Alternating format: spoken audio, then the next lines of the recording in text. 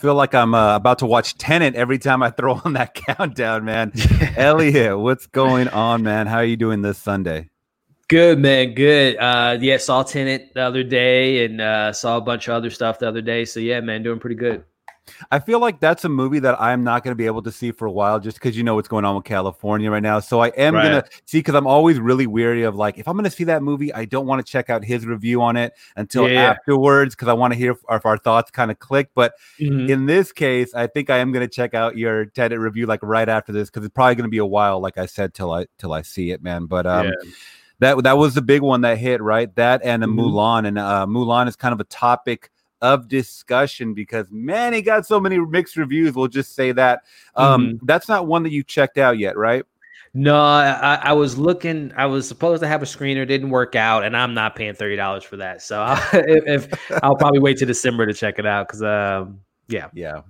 Yeah, you and a lot of other people, man, are waiting till December. We'll just say that. But before we get into it, thank you guys joining us. Another live weekly wrap up every Sunday, 10 a.m. Pacific Standard Time, 1 p.m. Eastern Time. And hey, guess what? If you guys are catching this replay, we are doing this on Spotify, Apple iTunes. We're going to start uploading all this stuff so you guys can, hear it while you work, while you're doing, chores, the dishes, whatever you got to do on this Sunday. And it's actually a pre-Labor Day, so we're having extended holiday on this one. At least I do. And most of all Americans have tomorrow off. So, it's going to be a relaxing one. But, man, how are you? Are you experiencing a heat wave in your area? We're hitting already 100, I think almost 100 degrees right now at 10 a.m.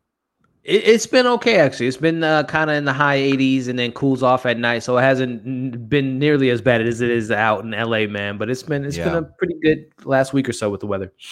Okay, very cool. I got my AC blasting already, and we'll see if we can get this going. But like I said, we have a lot of good stories. But before we get into it, guys, make sure you are hitting that thumbs up, leaving comments down below or in the chat if you are watching this live.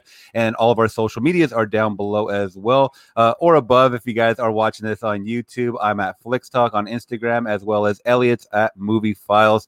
And real quick, before we get into these stories, man, you want to let people know on your channel what you just dropped or what you have possibly coming up the next couple of days? Man, it's been a busy week, to say the least. So I finished up the Fantasia Film Festival, so I got like 3 reviews from there, but I have like literally this whole week planned out for more reviews for that. So there's that you guys can watch. There's a Tenet review that we talked about, non-spoiler. Just celebrated a milestone, did a live stream on Friday for that. And there were some other stuff I just can't remember. I know coming up, Antebellum, the Nest. There's a bunch of stuff that I got that I've caught up on with Netflix screeners, with what is the Babysitters Club and all, or the Babysitter sequel with all this stuff. So yeah, a lot of stuff coming up this week. So very, very busy time.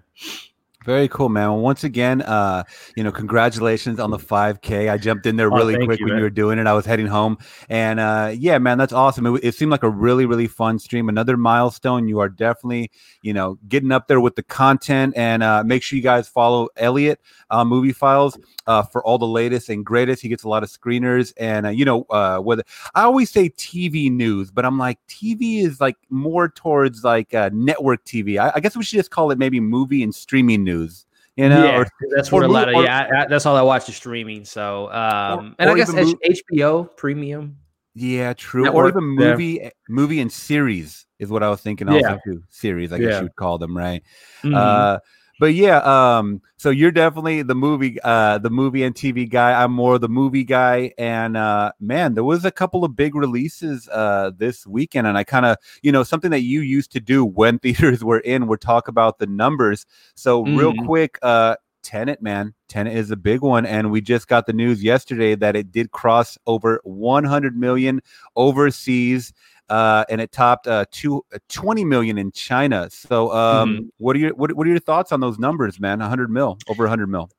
It's pretty impressive considering the state of the world, man. I think it goes to show, and I don't want to say it's unfortunate because it's, it's a movie at the end of the day and whatnot. But, there were people that put in a lot of work, the actors, the directors, obviously, and the people behind the film. But if this film would have come out in normal circumstances, this would have easily been $1 billion movie. Like this goes to show just from the current state we're in that it is able to make 100 million. It would have easily made $1 billion if it would have came out as according to plan. But no, it doesn't surprise me, man, because again, Christopher Nolan is we say it, Martin Scorsese, Quentin Tarantino, Steven Spielberg, they're greats all time, they're GOATs, but even they can't do what Christopher Nolan, like their names don't sell like Christopher Nolan films do. So it doesn't surprise me, man. He's the only one that can carry a film like that in regards to just his name alone. Yeah. And it's even going a step further. I don't know if you saw the Unhinged promo pic. I reposted it. A lot of people reposted it. Yeah, where they're pretty much marketing Unhinged, which is a movie that's been out, I think, for 3 or 4 weeks now, technically. Where they're saying a movie that won't confuse you. Yeah, very similar cross marketing with like Toy Story and what Child's Play did when they were burning up Woody and all the toys. So it's smart. It's smart. Definitely smart. Yeah, it's interesting. It's showing that, there's playful, war, we'll just say, going on between some of these studios. And I mean, we don't have a lot to choose from, right? I mean, it's either a lot of this directly to VOD or, some in select theaters. And yeah, even at 100 mil in these times is very, man, I mean, it's a great feat. Beyond impressive because of the state of the world. Yeah. So, yeah, man, he's trying to save cinema, Mr. Nolan. Yeah, I don't know the numbers domestically. Do you know offhand? I tried to look it up. I didn't really catch what it made so far. I don't know if it's fully been laid out yet, but let's see. I know Sunday's kind of the cutoff. Yeah, I don't think they fully calculated it quite yet, but okay. It'll be really impressive to see what happens tomorrow.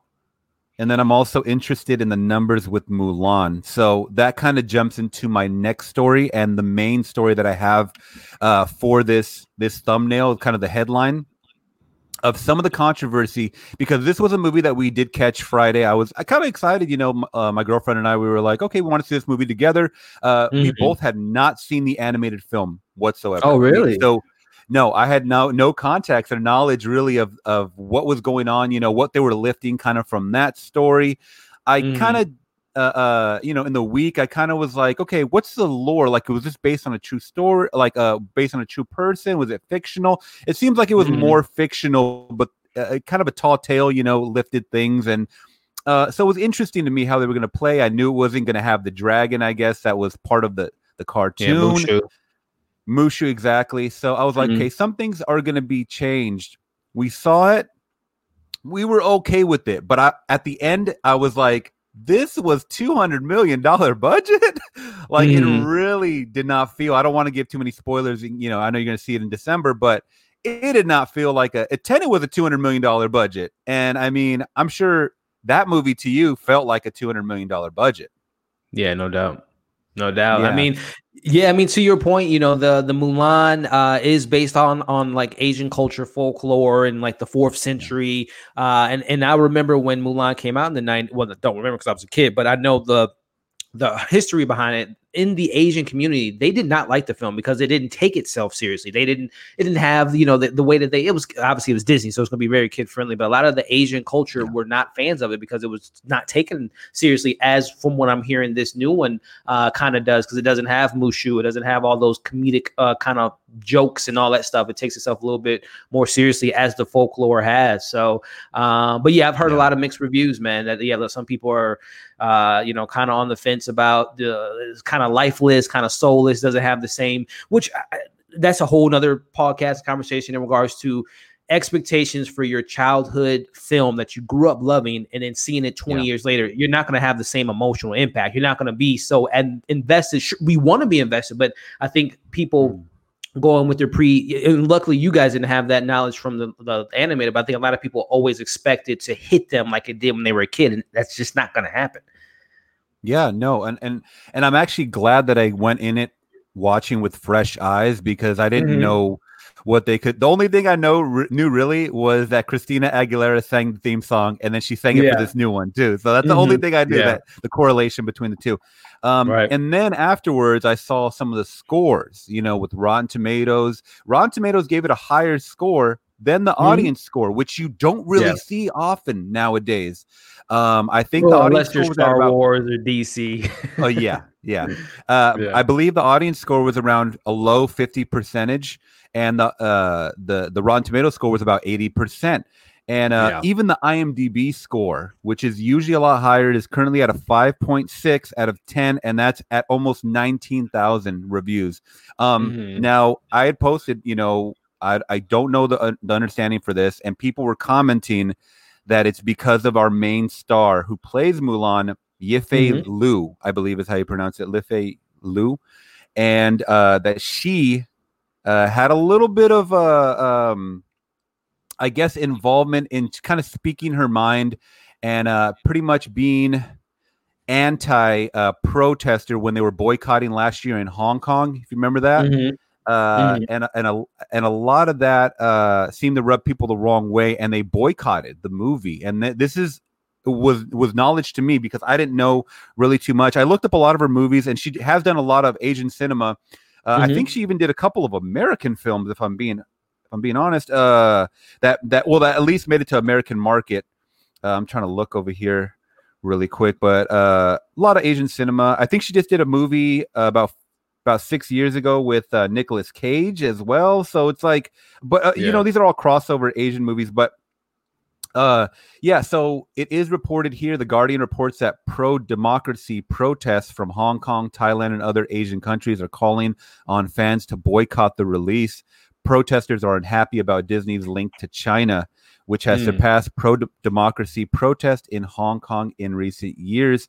They're also protesting the movie Star after she expressed support for the Beijing-backed Hong Kong police last year. Now, this is something that a lot of people were not backing the police. They were doing the opposite. They were backing the protesters. So this was something that I didn't know about, and it makes total sense now. At first, I thought it was the $30 price point of why people were like, so outraged of like, this is not worth $30. But now this makes me think even a step further. What are your thoughts hearing this? I mean, did you know about this pre me reading it, or?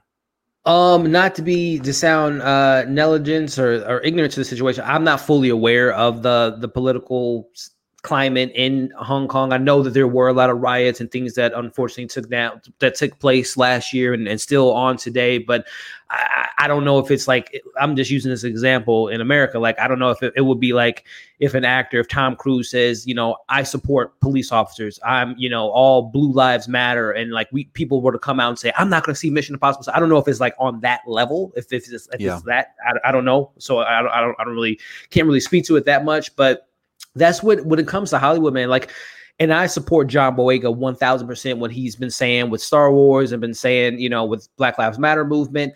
But on the reverse side of that, when it is like at the core, they're human beings, but then they are celebrities. So sometimes when celebrities get mixed in with politics, it doesn't always play well. So it is unfortunate to hear that people are boycotting this film because of someone's political belief. And it goes to show what kind of times we live in, man. Because I mean, if people knew their favorite stars growing up, whether it be people that made Mulan, the animated film, whether it be people that made movies in the 30s, 40s, 50s, they might not support those films if they knew their artists who they supported, if they were pro-abortion or if they were, if they were, racist. They don't, we didn't know all that stuff back in the day, but now we have so much information to our hands that it blurs the lines for people, man. Me personally, it depends on the situation where I don't support certain artists if I know that they are racist, if they abuse women and things of that nature.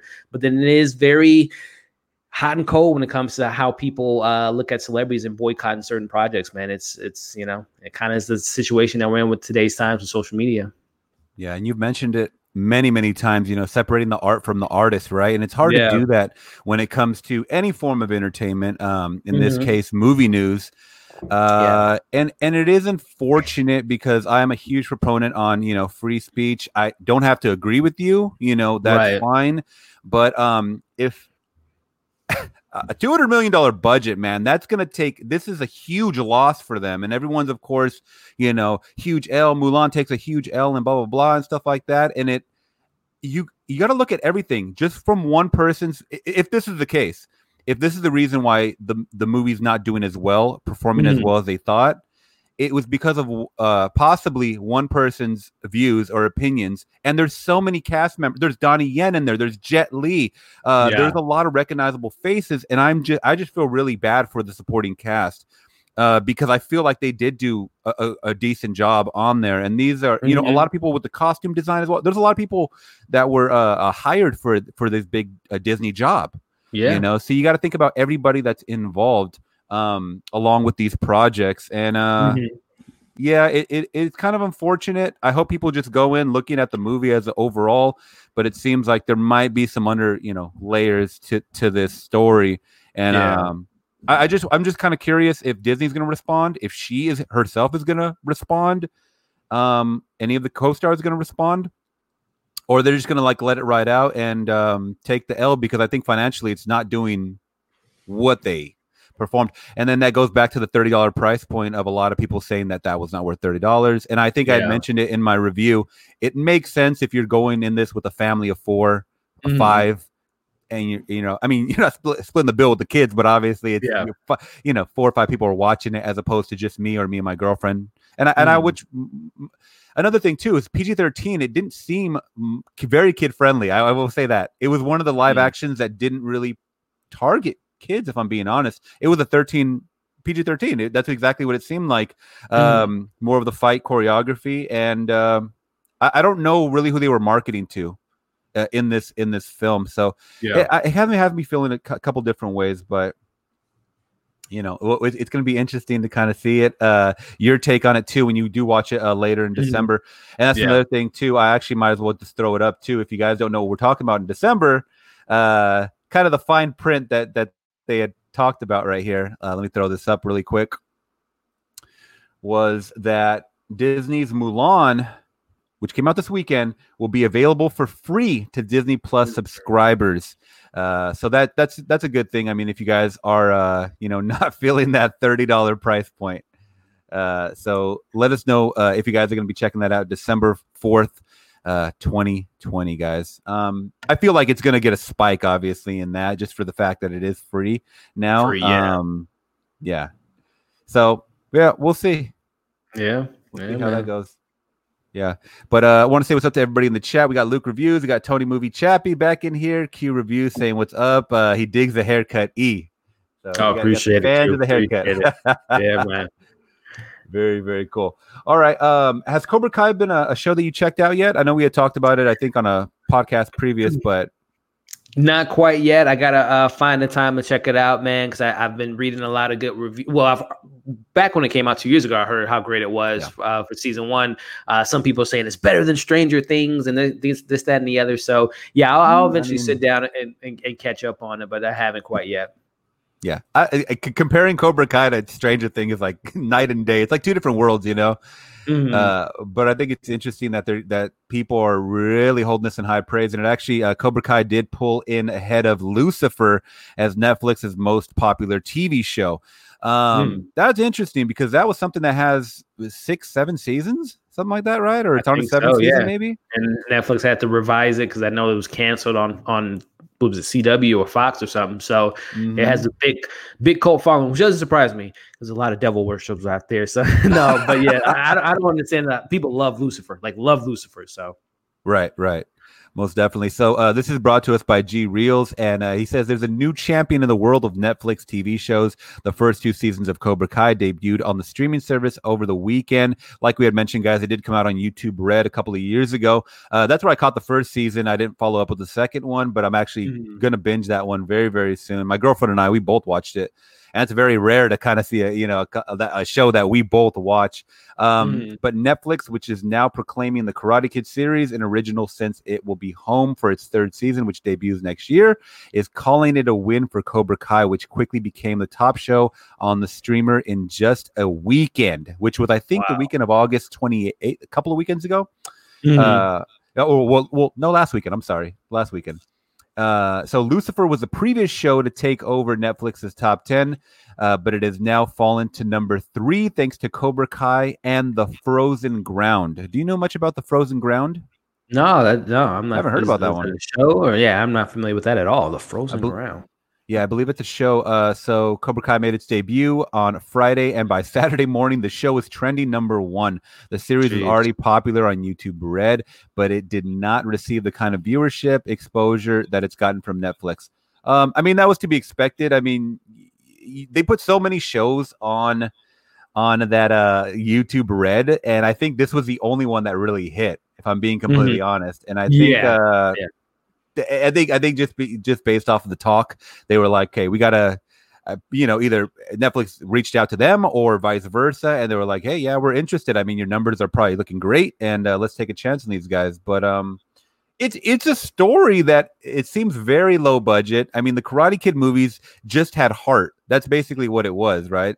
I don't know if you ever saw it in all the Karate Kids movies that they came out with, but it's just about it's more about the message. I mean, it's not Stranger Thing level where you have a lot of CGI or anything of that nature, but a lot of message involved.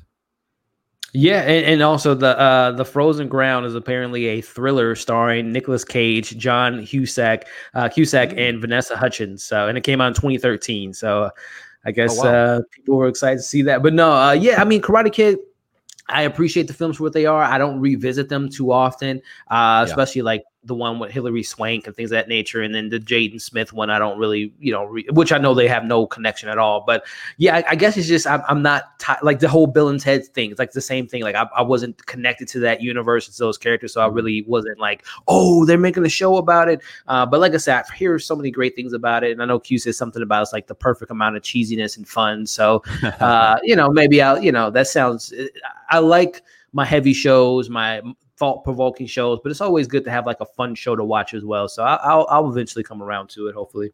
Yeah, no, I was the same way, man. I was like, when I heard that the announcement of this, I was like, the movies were fine, but I can't see this expanded, decades later on. I really didn't find it interesting just exploring these guys' lives as they're older. It wasn't that much until I started watching it, and I was like, okay, this makes sense.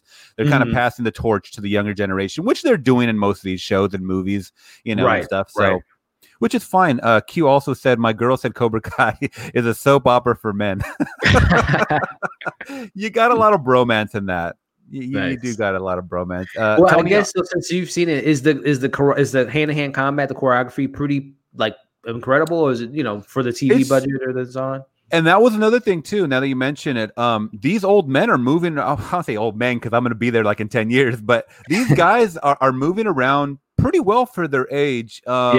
And it's not like, quick shaky cam like the movie Taken or anything, but they're doing a pretty good job of hand-to-hand combat, showing that these guys are still up there in age. I mean, still on par with their skills at their age, and I think it looks pretty good. But it's more of an introduction of passing on certain styles of fighting. So obviously, and I forget the main characters' names, but you have the Cobra Kai Dojo, which more focused on, I think we had mentioned it before. It was like strike first, show no mercy. It's basically, that it's more of a bloodthirsty fighting style as opposed to more of the Zen-like from the opposing character who's more on it's like good versus evil.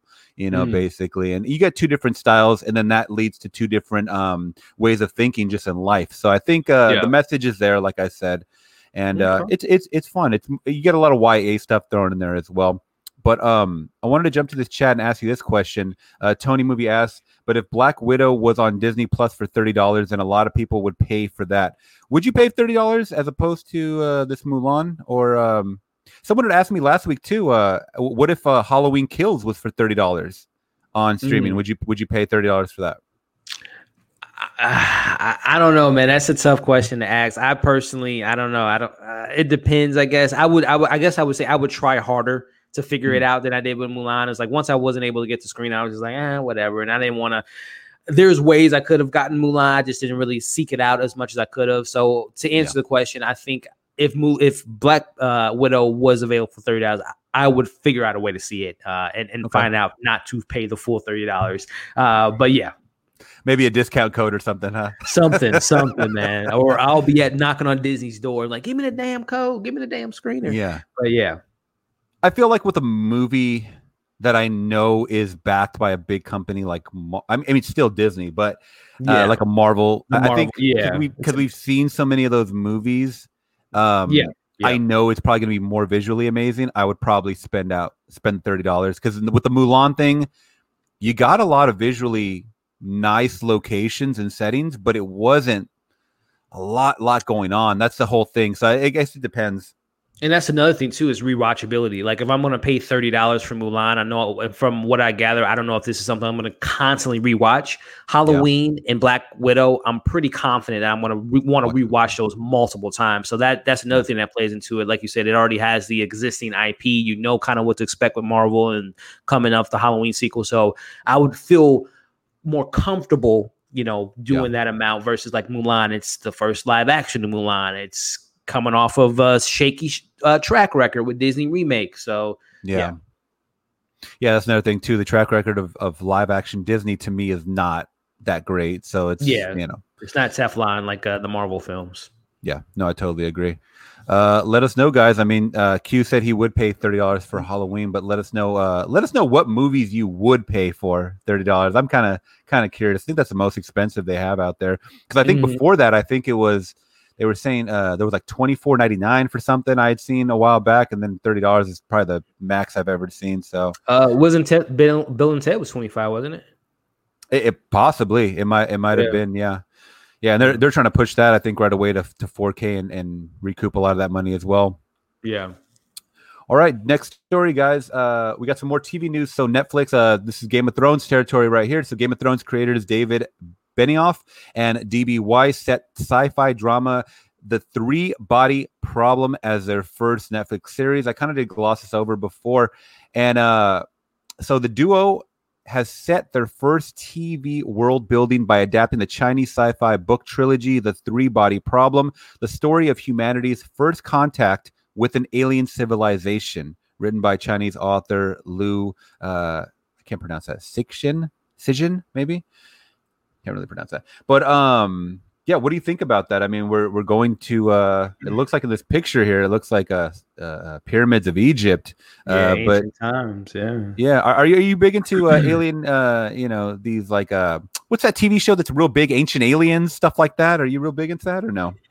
Yeah, no, space exploring the outer realms of deep space is definitely something that fascinates me. And I know you haven't watched Game of Thrones, but they're let's just say they're not in the goodwill of their fans, to say the least. With how things ended with season 8, unfortunately, I'm not as I'm one of those people where I'm not one of those like, what have you done for me lately type of viewers. I remember what they did with Game of Thrones seasons 1 through 6 being like incredible television. So I'll never forget that. But again, within that conversation, a lot of people bring up, well, the first 4 seasons, the first 5 seasons maybe of Game of Thrones were like really into the book. They really followed it, adapted the book more, where the rest of the seasons 6, 7, and 8 were more there carrying off on the story before the writer were to make his book. So that's what makes me really interested in this, because apparently they're going to be adapting the book, and they're great adapters. They can adapt to someone's work and bring it to the big screen. So I'm excited for that. So it's when they venture off that might not be as strong, but so I'm looking forward to it, because again, people forget Game of Thrones, the first 5 6 seasons were literally some of the best TV ever. So it gets me excited for it, man, for sure. And Netflix, they're going to give them bazillions of dollars to do what they want to do in regards to bring this story to the small screen in this case. Yeah, no, and I totally agree with what you said as far as people tend to just kind of remember that last season or the last couple of episodes, how it left off. That's with anything, any series usually. And then they totally neglect the journey to get to that destination, right? And it's pretty sad. It's actually, I mean, we're just viewers, right? These are people creating these worlds, spending years, like the dedication, the time, missing time with their family if they have kids. Like that's what, again, and that's a whole deeper conversation about fandom and how people forget the goodwill that they build, and they just remember, oh, you ruined my Game of Thrones. Like I'll never look at it. Like it's like, come on, guys, you're taking it too seriously. But that's just me. Yeah. Now the whole topic of making first contact with aliens, I always heard, just based off of watching those Ancient Alien shows, is that a lot of the hieroglyphs and stuff kind of pointed to just seeing things in the sky, that didn't look of this earth, right? So does that kind of, are you interested in kind of exploring that deeper? Yeah, I mean, just like that picture you showed, the pyramids, it still baffles me during those times how they were able to build stuff like that with no technology, no cranes to help them lift bricks. So it makes you wonder if there were some extraterrestrials that were involved in building some of those world wonders, whether it be pyramids or certain caveman stone things, or whether it be back, bridges and all that stuff back in the day. So it makes you wonder what all went involved in that. So yeah, like I said, it fascinates me to the upneath degree. So I'm really looking forward to see what they do with this and the cast, obviously, and it'll probably be 3 or 4 years before we see this series, but I'm excited for it. Yeah, no, I'm right on board with you. All that stuff really fascinates me, especially when you see these marvels, as far as, these things that do not look man-made whatsoever. Even the explanation of there was pulley systems on how to move these 20-ton 20 you see how skinny those, like they didn't eat the same way we ate. They were like literally so small. Like, you telling me very they were basically just malnourished slaves is what they were, that were supposedly doing this stuff. I mean, I've seen pictures, I've heard so many things, but they're not convincing me that can, possibly be happening. Nobody nowadays could do that physically, pulling 20-ton brick or whatever they are, And it's me with that, man. God, yeah. No, I'm right there. I'm right there along with you, man. I don't think that's much of a conspiracy theory. I think it's pretty much like a lot of people are kind of agree when it comes to stuff like that. But let us know what you guys think, man, in the comments down below or in the chat. Were aliens involved with some of these seventh wonders of the world? I'd love to hear people's thoughts on that. But jumping to the next story, and I know you're a fan of Scream. So we got now some more news, and you saw The Boys. So you get Jack Quaid to star in Scream 5. So The Boys star Jack Quaid, this is brought to us by Updates in Cinema, by the way, has joined the cast of Scream 5 per Deadline. No word on who he'll be playing yet. Are you excited to see him join the slasher? I don't even know what you call this. 5, so it's not a trilogy, quadrilogy. What would be a 5? What would that be? I don't even know, man. But the fifth one. But the fifth one, yeah. So I don't know if this is a hot take or not. I said this in my season 1 of The Boys and it's the first 3 episodes of The Boys. Huey's not my cup of tea, man. I'm not a big Jack Quaid. I don't think it's a mixture of his acting and it's a mixture of the lack of care for the character. I don't care for Huey, if I'm being honest, but nonetheless, Scream, he's either the killer. I think it's pretty, he has that look. He does have a look, in regards, like, you don't expect him to be the killer. He's going to probably play it off, kind of a nerdy character, but I think he may be the killer. But if he's not the killer, if they want to get another Boys actor in the mix, give me Anthony Starr as Ghostface, the Homelander character. I would love to see him be the killer because he plays the villain so well. But no, I mean, it doesn't get me overly excited because what I've seen from him, again, is basically The Boys. I haven't been impressed by him as that character, so hopefully he'll prove me wrong. And like I said, I'm pretty sure he's going to probably be the killer in the film. Interesting, because I kind of on the opposite fence as far as I grew to like his character. Of course, I mean, in The Boys season 1, we saw that he was the more nerdy character that kind of was a pushover, right? And he kind of grew. I'm not going to say to be a badass, but he kind of grew into this shell. For me, at least, he did. I'm not there yet, dude. Because I feel like his relationship with his father, Robin stuff, it just got pushed on the back burner. And he hasn't broken out. He's still the same dude that we saw from episode 1. He's always like, no, I'm not doing this, or should we really? I don't want to get butchered. Like, I don't know. I just feel like he's just so annoying. I think he's just such an annoying character. And I think what really hurts him is like, I don't think he's on the same level as Butcher. I don't think he's on the same level as Homelander, the new Stormfront. I think he's the weakest of, like, acting wise. I don't think he's on the same caliber. Like, he doesn't give me the same, beats from the actors in the roles. So hopefully they'll change, man. I'm not Team Huey. I'm not Team Huey. I can care less if he dies in this. I was hoping that they killed him in episode 3, but no. Man, well, there you go. Let us know what you guys think of that character joining Scream 5, or what are you guys' thoughts on Scream 5? Just overall, I mean, we're getting a lot of, cast kind of rolling out every week, right? So this is something that And by the way, I've been watching a lot of like David Arquette on podcasts. I just caught parts of that You Can't Kill David Arquette, the documentary and stuff. Mm-hmm. This guy's still got a couple of screws loose, if I'm being honest, man. I'm kind of interested to see how he's going to perform in this, because he even said it in a podcast, excuse me, a podcast that I saw about a week and a half ago, is that after Scream, he got typecasted. A lot of people did not want to hire him because he played that goofy kind of the Dewey character, and yet he's here again. And I think this is the only role that he can possibly get as far as being on the big screen. Maybe on the smaller screen, he has a lot more leverage to kind of say like, hey, I've been in Hollywood for a while, but you haven't been on the big screen for decades, man, as far as from what I remember. Hey. I'm sure there's some actors that's been trying to get into the game for 20, 30 plus years. They would take that typecast any day of the week, right? Because at least he's known for something iconic, which is the Scream franchise. So I know as a creator, we don't want to put ourselves in a box, but sometimes putting yourself in that box pays the bills. And at least he has a name. He's married to, he was married to movie stars in the past. So, you take the wins with the losses sometimes, but, Yeah, most definitely. I mean, and there's a lot of prideful actors that won't do that. And I think he's one that just kind of is a little more logical as far as like, this is what I'm going to get. That's fine. I got bills to pay. I got kids, I got a wife and stuff. So, yeah.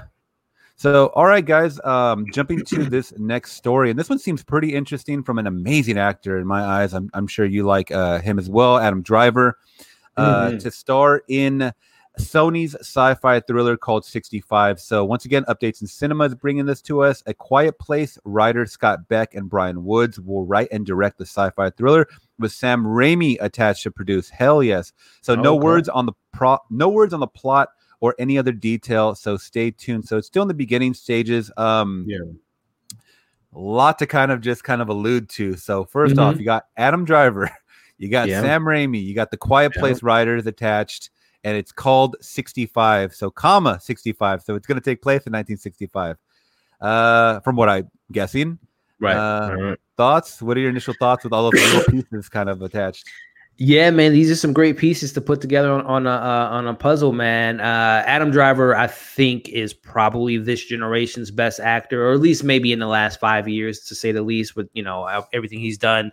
But I mean, he's dabbled in sci-fi, whether it be obviously Star Wars, and then that one film with the little kid and Michael Shannon. I can't think of the name of it right now. Where he's like has powers or whatever. But no, I mean, Adam Driver, he can do it all, man. He's a chameleon. He could do comedy, he could do Star Wars, he could do Marriage Story, he can do SNL. Like, he is. And the first time I saw him was Girls, actually, on HBO, and I'm like, dude, this guy is fantastic. So I mean, like I said, I think he's one of the best working today. You say Sam Raimi's involved, the writers from Quiet Place either takes place in 1965, or they go back in time. I don't know, man. This Adam Driver sells me. He just attaches a name. I'm already excited for it. Yeah. No, most definitely. I hear that. I think it will take place probably in 1965. I feel like he has that look. Going back to like Atticus Freeman that we had talked about with Lovecraft Country. How I had mentioned how he kind of has that look where he can play present day or a more timepiece actor. Right? He has that look. Yeah. So I think same with Adam Driver. I mean, maybe it's the long hair. I don't know, the long Keanu hair. He can kind of play that. Maybe throw on a leather jacket or even like a Levi's denim jacket, and he sucked it back into 1965, right? So it's going to be interesting with those names attached. I love Sam Raimi. I loved Quiet Place. So it's going to be interesting to see where that goes plot wise. I can't even fathom. Like, I can't even. But it said it's going to be a thriller. The only thing I can think of, 65, possibly some murders going on. There was a lot of stuff that was going on post or pre Big Brother, right? So pretty much Eye in the Sky, where there was a lot of serial killers going on in the 60s and 70s and stuff, because these guys were hard to kind of find, hard to get to sometimes. Maybe we can have some involvement with that, or I don't know. I'm just trying to think of how they can implement the thriller aspect of everything. So, and Robert brought Midnight Special. That was the name of the film. I couldn't remember the name of it. Okay. Very, very cool. Yeah, I haven't seen that one. I got to check that one out. I didn't even heard it. And I love Michael Shannon too. Yeah, it's a really good one out. Okay, most definitely. Let us know what you guys think of that story in the chat or in the comments below. All right, so next one up, we have some Gerard Butler and Frank Grillo news. They're teaming up for a new action thriller. It's called Cop Shop, which is probably the dumbest name, I think. I don't know. When I saw that, I was like, God, how early 2000s can you get with a name? But coming soon, Cop Shop. But this sounds like, I don't know what this sounds like, but Cop Shop. All right, here we go. Gerard Butler and Frank Grillo will star in Joe Carnahan directed action thriller Cop Shop. Oh. The film sees a small town. Yeah, do you know that director offhand? I don't know that. Yeah, I love Joe Carnahan. So yeah, once you said that, it literally just like got me super excited actually, because he is a really good, entertaining director for me. What movies did he do? Because offhand, I don't know. I'm blanking on some of his film. I know he was supposed to do Bad Boys 3. What did Joe do? Oh my goodness, it's already on the tip of my tongue, dude. But continue with the story. I'm gonna look it up because I'm blanking on his work right now. No worries. Yes, I love him. I pulled it up. He actually did Narc, Smoking Aces, yes. The Gray, which was real fun with Liam Neeson. Yep. Yeah, so he has some good action ones under his belt. That's awesome. He's a very distinct director, and I like that about him. He's kind of balls to the wall. Yeah, most definitely. So the film sees a small town police station becomes the unlikely battleground between a professional hitman, Butler, and smart rookie female cop. I wonder who's going to play the female cop, and a double-crossing con man, Grillo, who seeks revenge behind bars with no place left to turn. Casting for the female lead is in the process. I love it already. It sounds like it's going to be a one-setting type of movie, which I love. I mean, claustrophobic movies to me are the best. It really, you have to elaborate kind of on these characters and the situations around this one setting. And in this one, it seems like there's going to be some kind of, it's just an unlikely battleground between two professional hitmen. So Butler versus Grillo in Cop Shop. What are your thoughts on that, man? Hey, man, this might be a hot take, but Butler and Grillo are the B-list Arnold Schwarzenegger and Sylvester Stallone. They're keeping that B-list straight to DVD, world-ending Punisher-ish type films alive. Like they're the guys that keep those, especially with the Fallen franchise with Gerard Butler and Frank Grillo appears in these fight films all the time. So man, it sounds like it's gonna be fun. They're gonna be beefed up, juiced up dudes, and again, it's gonna be Sylvester versus Arnold in a kind of like I said, a B-list level. No disrespect, because B-list level, B movies are fun movies. They're fun. They go balls to the wall. They don't have any restrictions. They're unfiltered. So I love a good B movie, and I think this is gonna be a great B movie to say the least. Yeah, no, I'm right there with you, man. A good comparison to bringing those 80s action stars to kind of the modern day. How we were talking about David Arquette just a second ago, how he's fine with those roles. I feel like Gerard Butler is totally fine with these movies that he's being thrown in, whether they're just average, mindless action movies. I mean, how many damn Olympus movies do we get? We got 3 of those. So it's like, he's like, I'm good. Like, he's a working actor. He's a working actor. Exactly. He's like, I think maybe people had higher expectations when they saw 300 and they were like, this guy's like going to kill it. Right. And then they were like, okay, he's kind of just like stuck in these mediocre action movies, but I have fun with them. I mean, I'm not complaining really, because I know what you're getting, what you're getting into. Right. Exactly. So, and honestly, he's a solid actor, dude. Like I think of that movie with him and Jamie Foxx, where he was the guy on. Jamie Foxx was the lawyer, and his family was killed. Like it was some really good acting from Gerard Butler, man. So he doesn't get as much credit, man. Like I say, he's in these kind of cheesy movies, but I was just about to say Den of Thieves. Yeah, he's a solid actor, man. He's a really solid actor. Yeah, no, he's fine. And what he does, he always kind of brings the same presence to these roles. And I think he's fine with that. That's kind of what I was getting to, is that he's fine with being these roles. And like you said, he's a working actor. And by the way, Robert says Cop Shop is slang for police station. I did not know that at all. There you go. That's awesome to know. So, all right. So we're going to get like what was that old movie? It's a John Carpenter movie.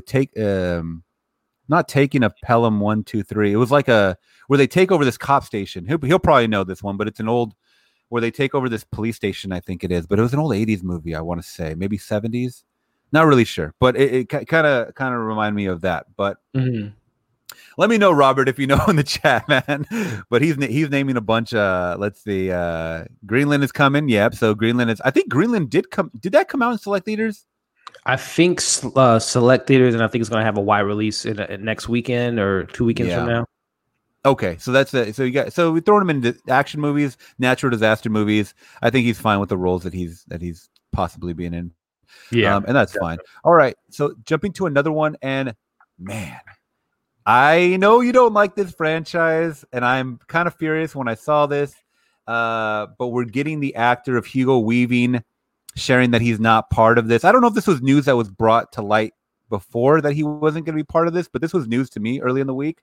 Is that he kind of had I think he might have auditioned and he never got a call back or something. But this is from Hugo saying that he shared his thoughts, saying that I thought we could have done his scenes in May, June, and July, and we talked about money, and we talked about they were negotiating, and we're all pretty much sorted and agreed on dates, and it was fine. But then Lana decided she didn't think it was going to work.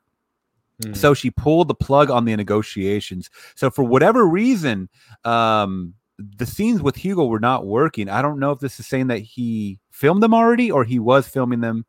I thought we could have done my scenes. Okay, so I guess this was when they had to reopen after COVID, shut everything down. I think they had started scheduling things open again. You're right, right. But for whatever reason, Lana said that it wasn't going to work, so she pulled the plug on the negotiations. That's where it ended. She basically didn't feel my commitment to the National Theater was going to fit in with the dates that she had in mind for me. This is interesting. What are your thoughts hearing that? This is from Hugo, by the way.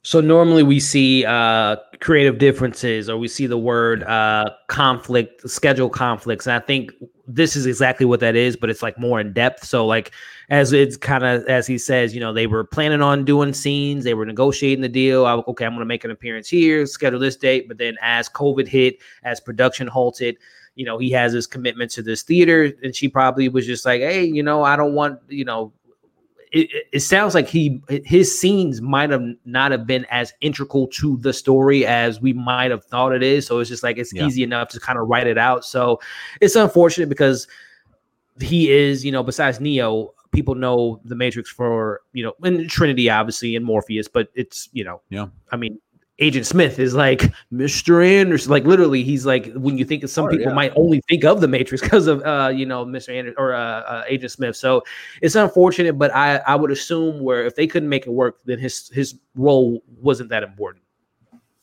And it's interesting because you can't, to me, just recast him because he is a virus. He's someone that's supposed to have actually a look to him, even though like they might do it. Because they're doing that with with Morpheus. He's going to be a younger Morpheus, so they'll probably have some new agent and explain why he looks different with the computer system or something.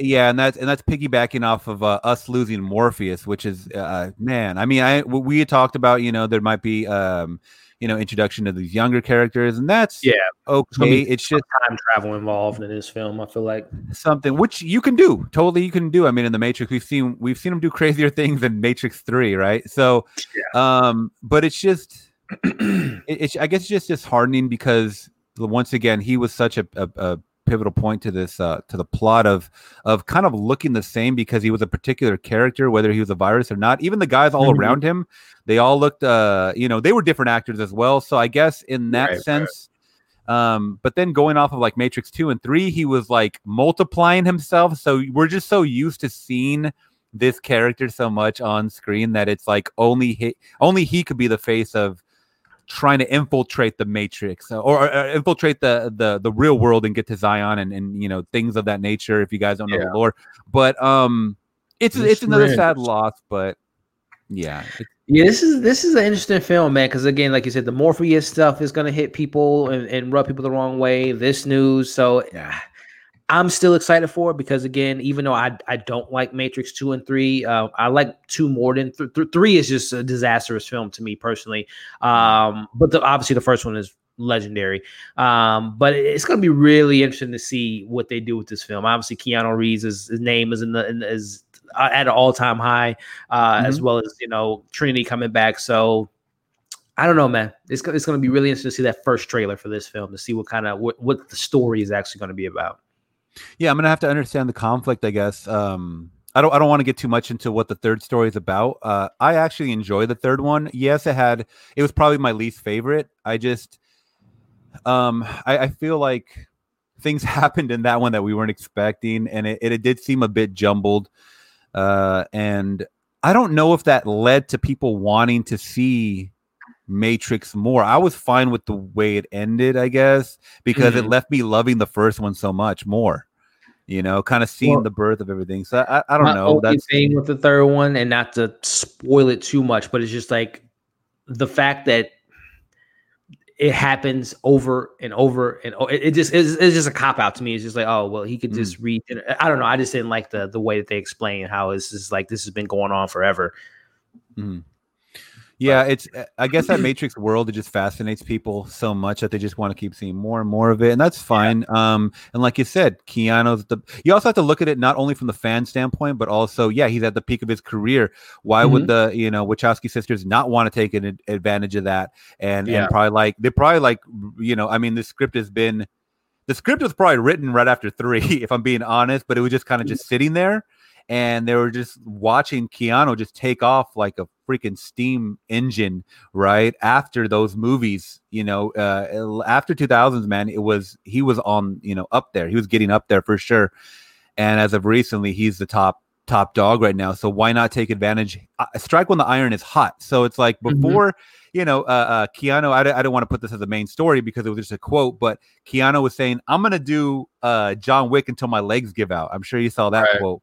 So it's like, okay, well, let's get him because he only has probably another 5-year window, if I'm being honest, Yeah, I mean, he can still do the more. I mean, Liam Neeson is, almost 10 years older than him, and Tom Cruise is a little bit older than him. So they can make, he can make it happen. But yeah, going back to the Matrix, I think another thing that's going to play into this story is obviously humanity is involved, technology is involved. So they were probably waiting for, and I don't know if they're going to play into what time, like if it's going to be 2023 when the film comes out, and if they're going to embrace that time, or if we're going to be like way in advance in the future. So I think it's going to only benefit the story that technology has advanced so much since the last time we saw the Matrix. Okay. All right, guys, let us know if you want another Matrix in the chat, or if you guys in the comments below, if you guys watching us in the replay. And by the way, make sure you guys are hitting that like and subscribe to all of our social medias down below. This actually just popped up on my phone. I was checking this out. So we have actually a breaking news as far as a Sunday. This is interesting right here. Let me see, because this is pretty interesting, exciting news. So we just got a news development that Ridley Scott confirms the next Alien film is still in development. He also teased, he may, to me, this is breaking news though. It may be a new story unconnected to Prometheus and Covenant. Now, were you a fan of those last 2 movies? Because I thought they were okay. A lot of people hate those movies though. But what are your thoughts on Prometheus and Alien Covenant? I enjoy him, man. I really do enjoy, especially Prometheus and kind of the engineers and all that stuff. And then Alien Covenant, man. Aliens and Alien Covenant, they're like top 3 to me, dude. Like I really enjoy him going back to the more slasher, horrific vibes of the first one, and the visual effects were incredible, man. I like the David character played by Michael Fassbender. So man, I like those stories. But the thing that sucks to me when I saw this last night was like, a new story. It's like, why can't you just continue the lore, dude? Like, why are you branching off yet again? If I'm guessing, it's because of maybe the backlash of people not liking those last 2 movies. I don't know really how they did financially. A lot of people think Prometheus was like a snooze fest, and that's what I'm saying. Like, I feel like it didn't have the heat of the first 3 movies, and I think the third one a lot of people did not like. If I'm being honest, I did like it. Yeah, David Fincher one. Yeah. So maybe they're just trying to connect it to that Alien's name. I mean, they're still trying to bring it alive with Alien Covenant, but maybe just go back to the roots of those 3 ones. I don't know. I'm just kind of spitballing it here. Is that I heard a lot of mixed reviews about the last 2, even though you and I both enjoyed it for what it was. So that's the only thing I can think of, maybe, but. Yeah, I mean, I don't know. I know he's just like James Cameron loves to see, going underwater with his Avatar trilogy. Ridley Scott loves going into space. I don't know if you got a chance to check out Raised by Wolves on HBO Max, but that has a very alien vibe to it. So I don't know. It's unfortunate because I want to see that continuation of that universe and Prometheus, Alien, Covenant, and I believe he was supposed to do Alien Paradise, which was going to show you the engineers' planet. We were going to finally meet the engineers, and I wanted to see that and see how David and everything was going to play out, how especially the ending of Covenant. So I don't know. I'm kind of disappointed, but he's not continuing this. Yeah. All right. Let us know what you guys think in the chat or the comments below about that story. And not to derail, but I know Tony Movie, as we know, their handle is #1 Neil Blomkamp fan. I know that they were probably upset because he was supposed to do Aliens 5, and he got Ridley Scott completely scrapped his Alien 5. So I know Tony's probably like, oh, Ridley Scott added yet again another disappointing Alien thing. Yeah, like they said, please finish the David story.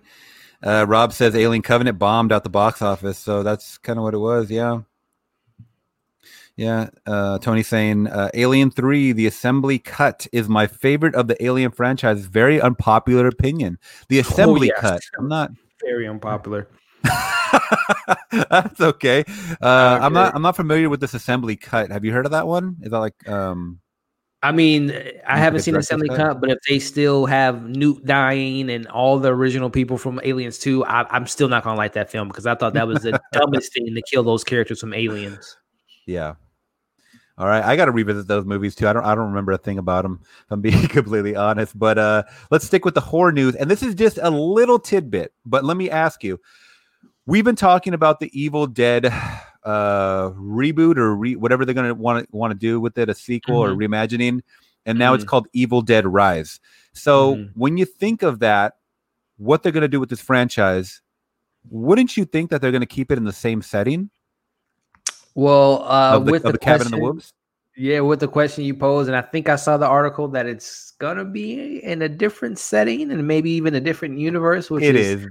But initially, where did you think it was going to be? Cabin in the Woods, right? I thought they would have harkened back to that. But again, as we see with this alien news that we just talked about and the Matrix, they're taking the IP, but then they're setting it in different settings, and it's going to be not the same people we're familiar with. We might get one or two people that we're familiar with. So this is Hollywood's maybe trying to reinvent the wheel of like reboots and sequels. Is like, we're going to take the things you're familiar with, but then we're going to put a new spin on it, and hopefully people will come out to see it. So, but yeah, most definitely. So getting back to, most of us probably would think it would be a Cabin in the Woods, but unfortunately, so Evil Dead fans, I want to say unfortunately, maybe people like this.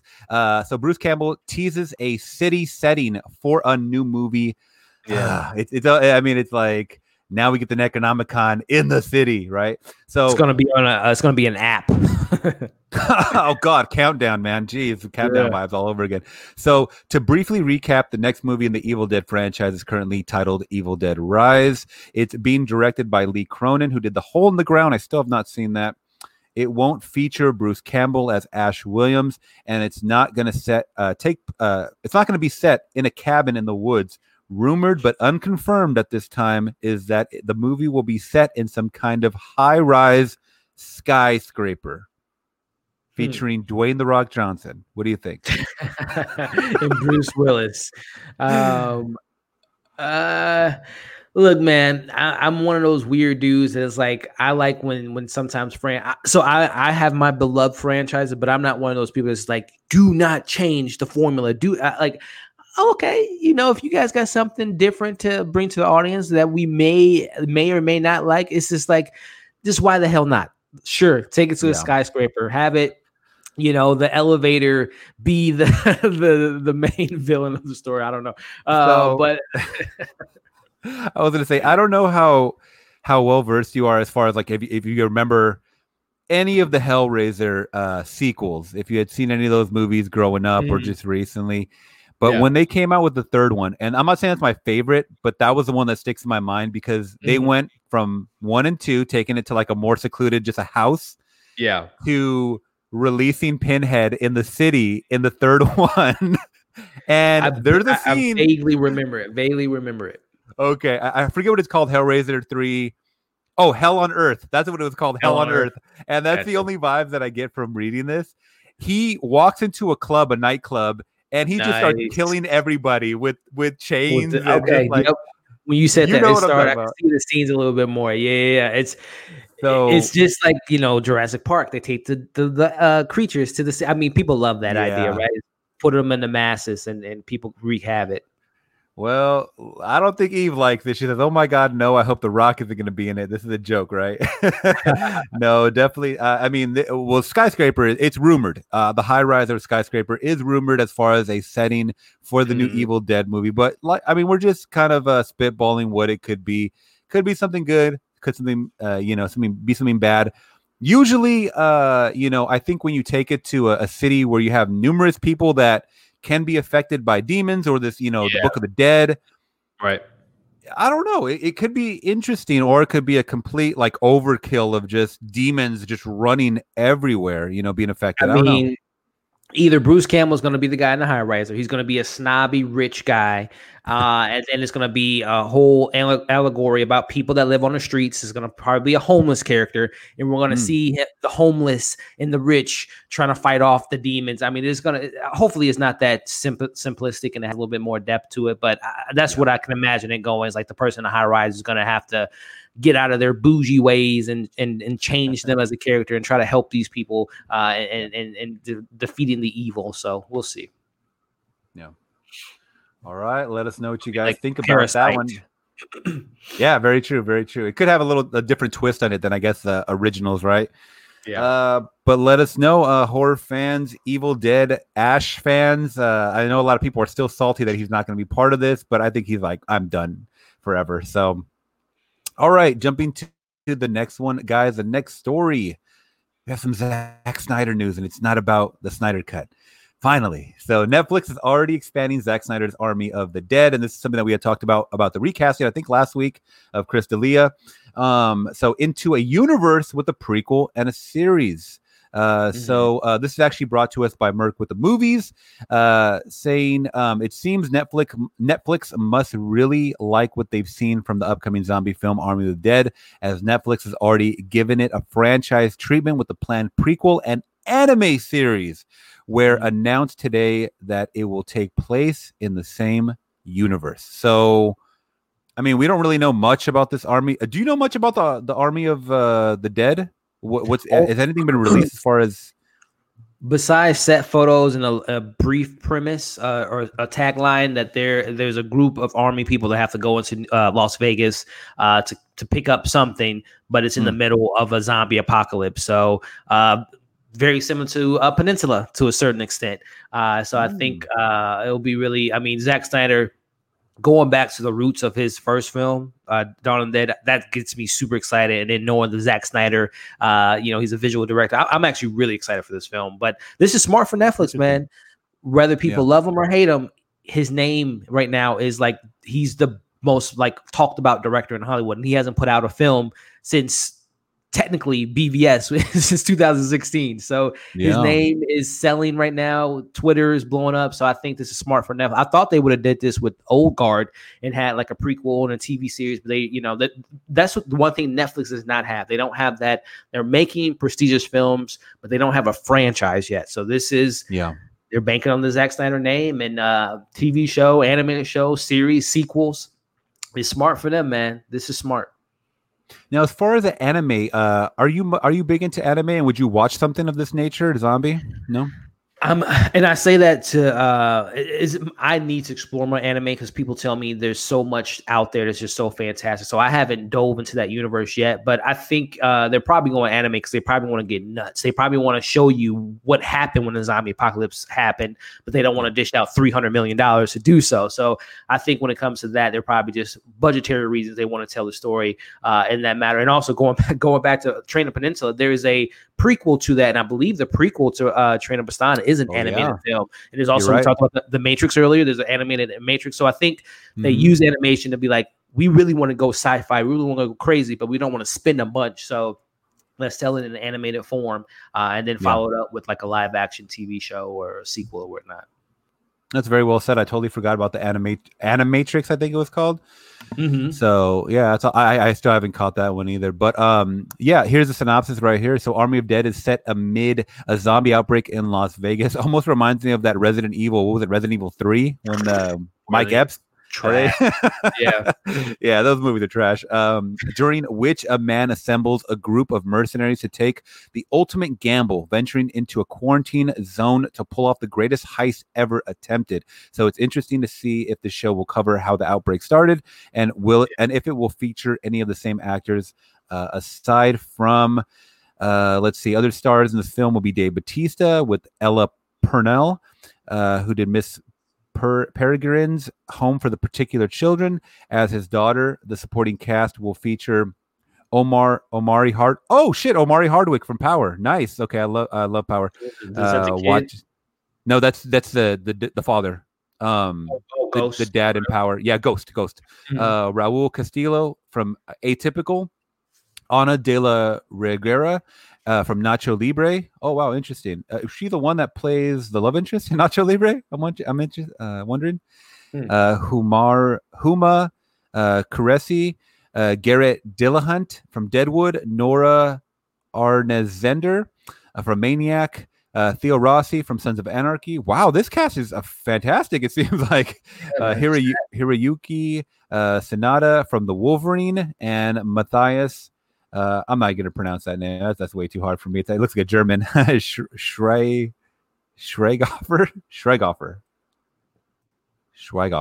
Sorry, guys. Very bad at pronouncing these. But this cast looks stacked, and the movies that they were in previous look cool, man. Omari Hardwick is a good actor, but I hope they just don't kill him off right in the beginning. Usually the lesser known actors they kill off right away, but I hope he doesn't get the axe right away, you know? Well, I mean, you mentioned it. Some of these people have starred in TV shows. I mean, if Omari, if he does make it out or maybe doesn't, he could be one of those because he's so used to working on TV. That might be a great way like, oh, that's dude from Power. I'll go check out on, him on Netflix now. So, again, it's smart because, again, Zack Snyder is selling. His name sells right now. Like I said, we haven't seen a film of his for 4 years, and he's one of the most talked about directors in Hollywood for better or for worse. So I'm looking forward to this, man, and I think it's going to come out next year.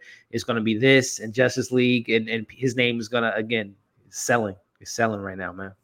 Yeah, most definitely. I'm super interested in this. Like I said, I mean, it seems very cut and dry, the synopsis, as far as them going in, and it said to retrieve or perform a heist. So I'm wondering what they're going in for. If it's just money, if it's gold, if it's something, an artifact they're looking for, or the antidote, right? The cure for the virus probably would be. Yeah, it could be.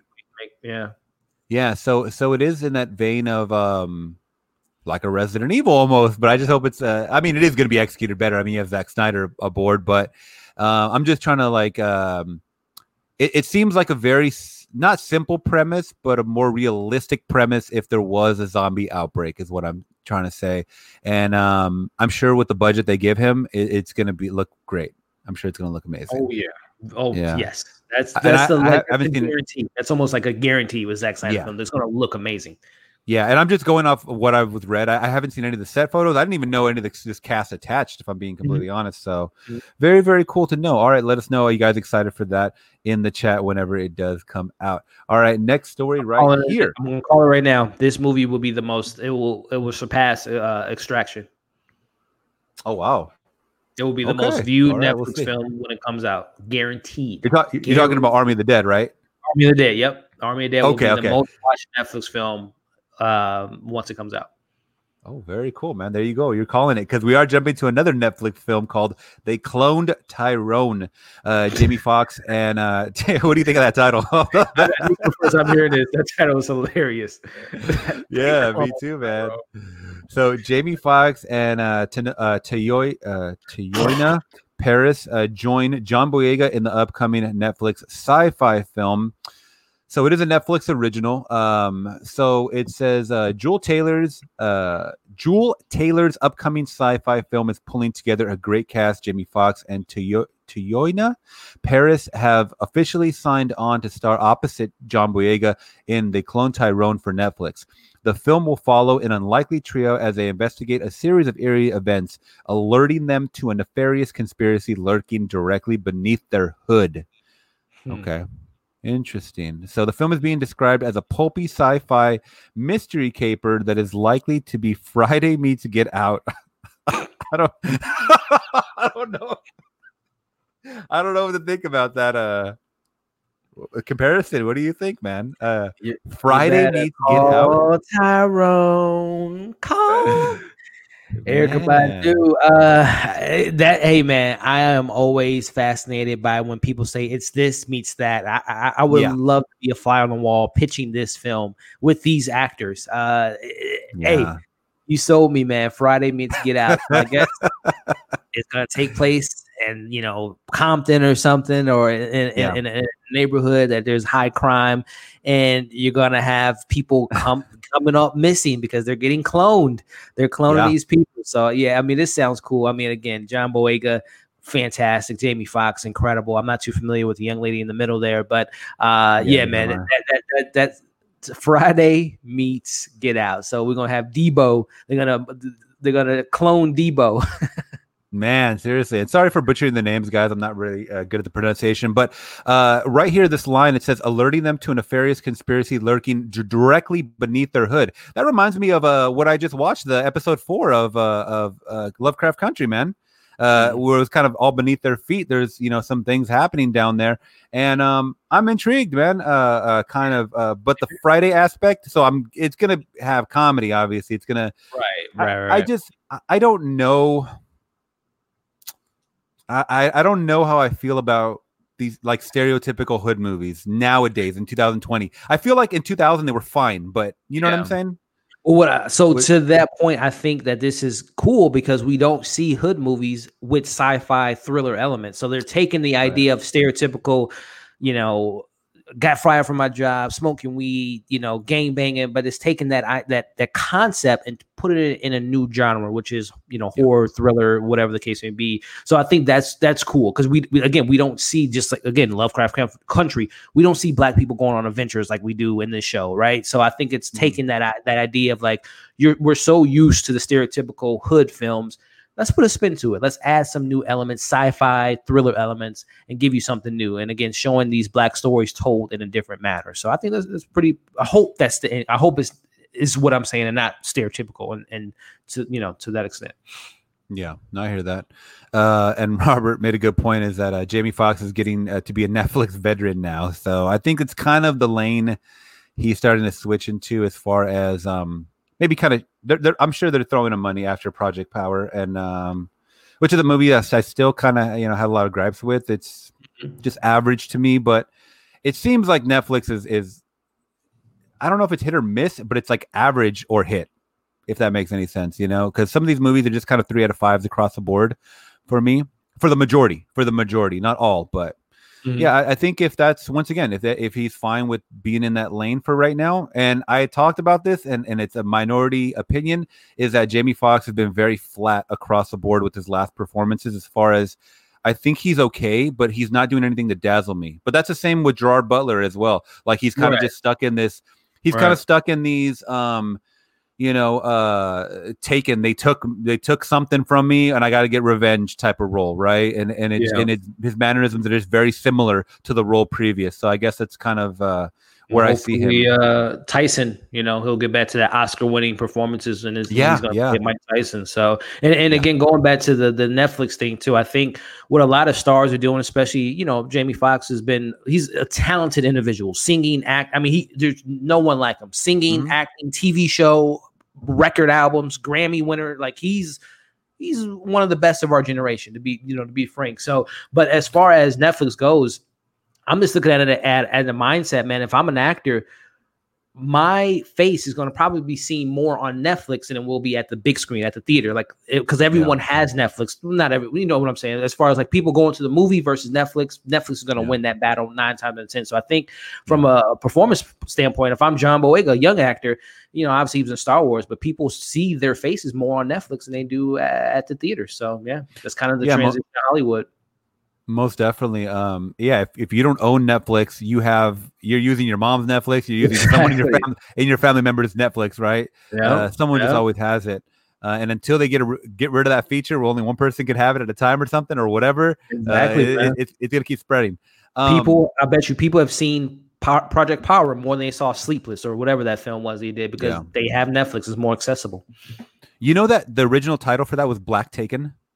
Probably. Doesn't surprise me. Yeah, I remember it. Someone screenshotted the IMDb. It was called Black Taken before they changed it. And that's exactly the feel that I got when I watched it. Yeah.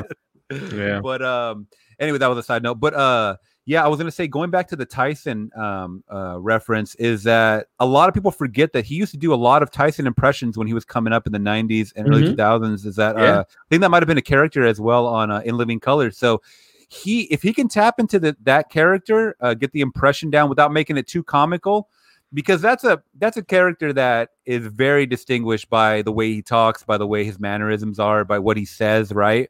So I mean, we saw he bulked up. Now, if he can get the impression down of even a young Mike Tyson, I think that could be another Ray type of film that we see coming out.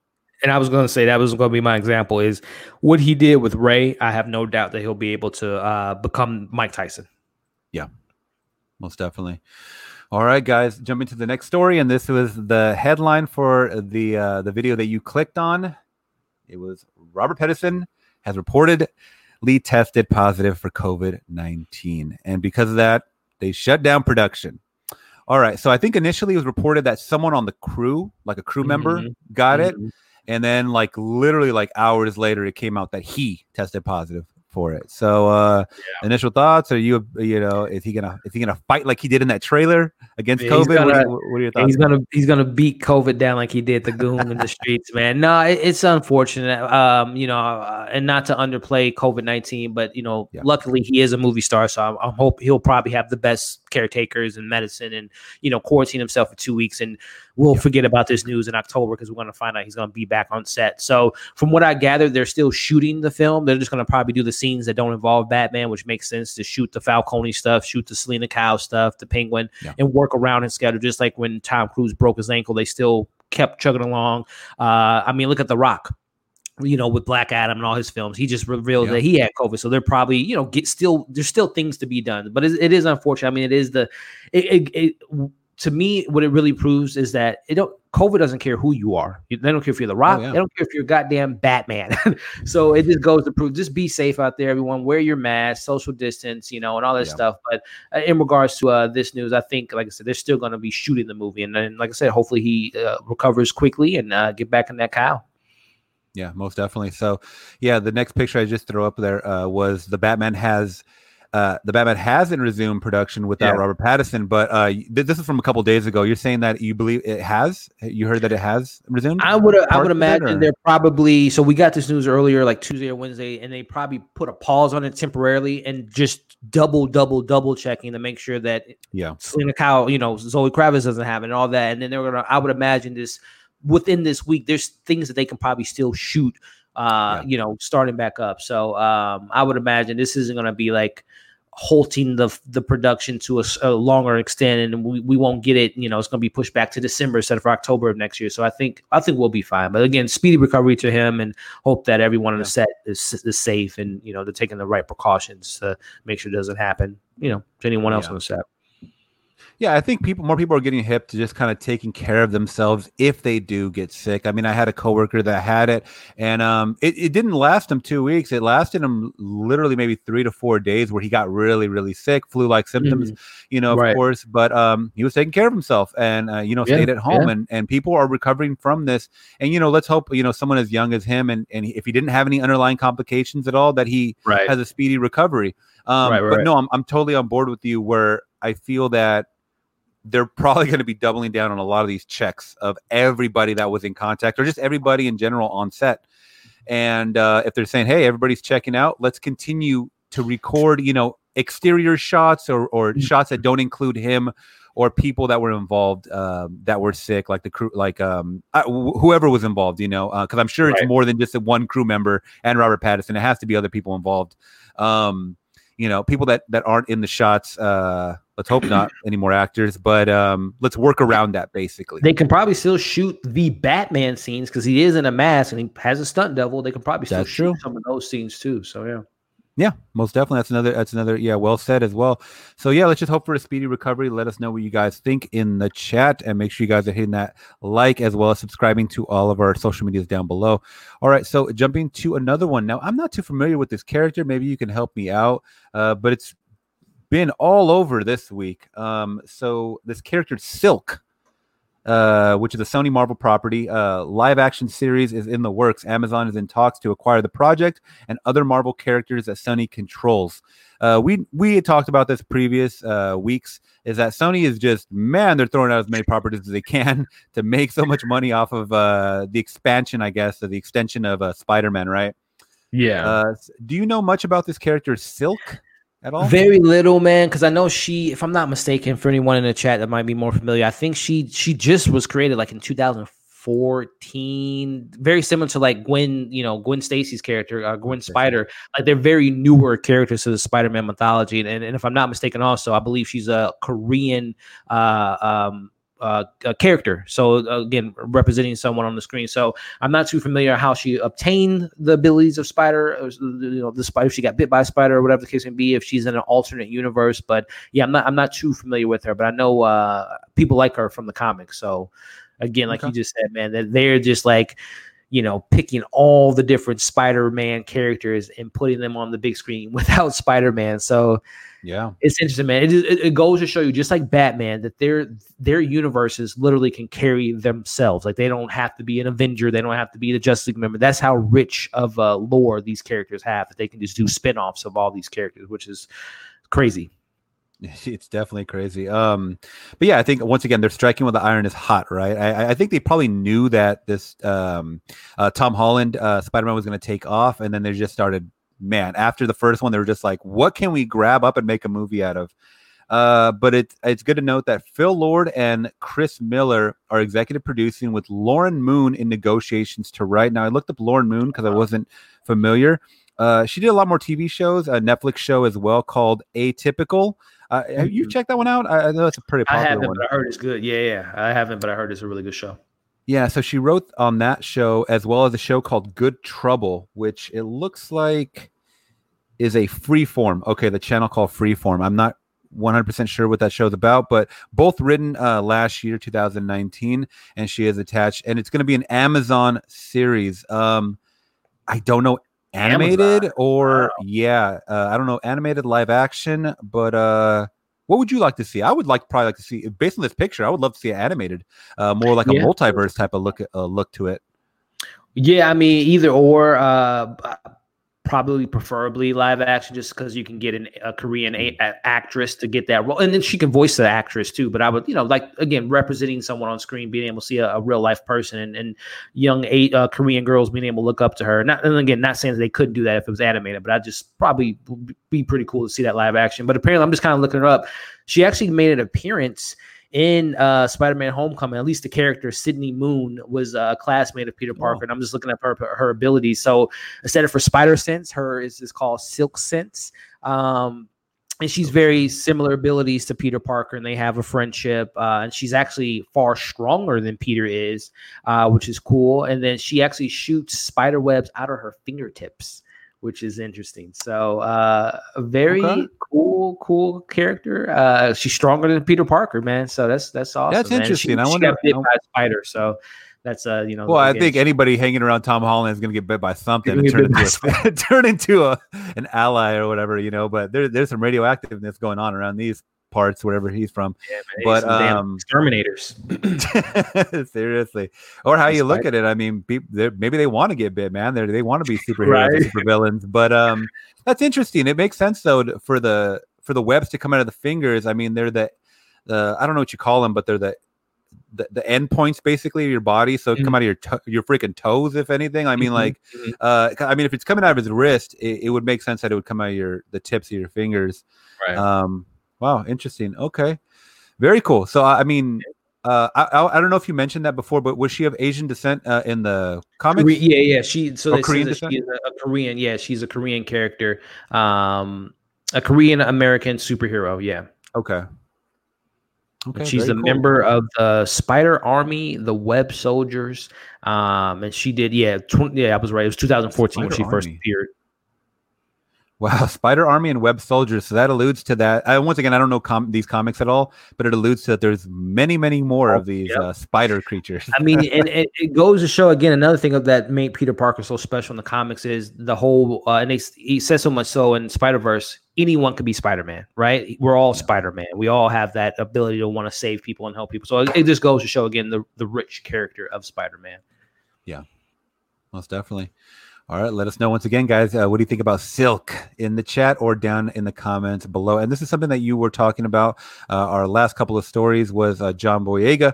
And I really didn't get too far into what he was just kind of replying to, but he is quoted here saying, "Do not bring out a black character, market them to be much more important in the franchise than they are, and then have them pushed to the side." So he's reflects on his Star Wars experience. I didn't know this was something that was on his mind, or I didn't know.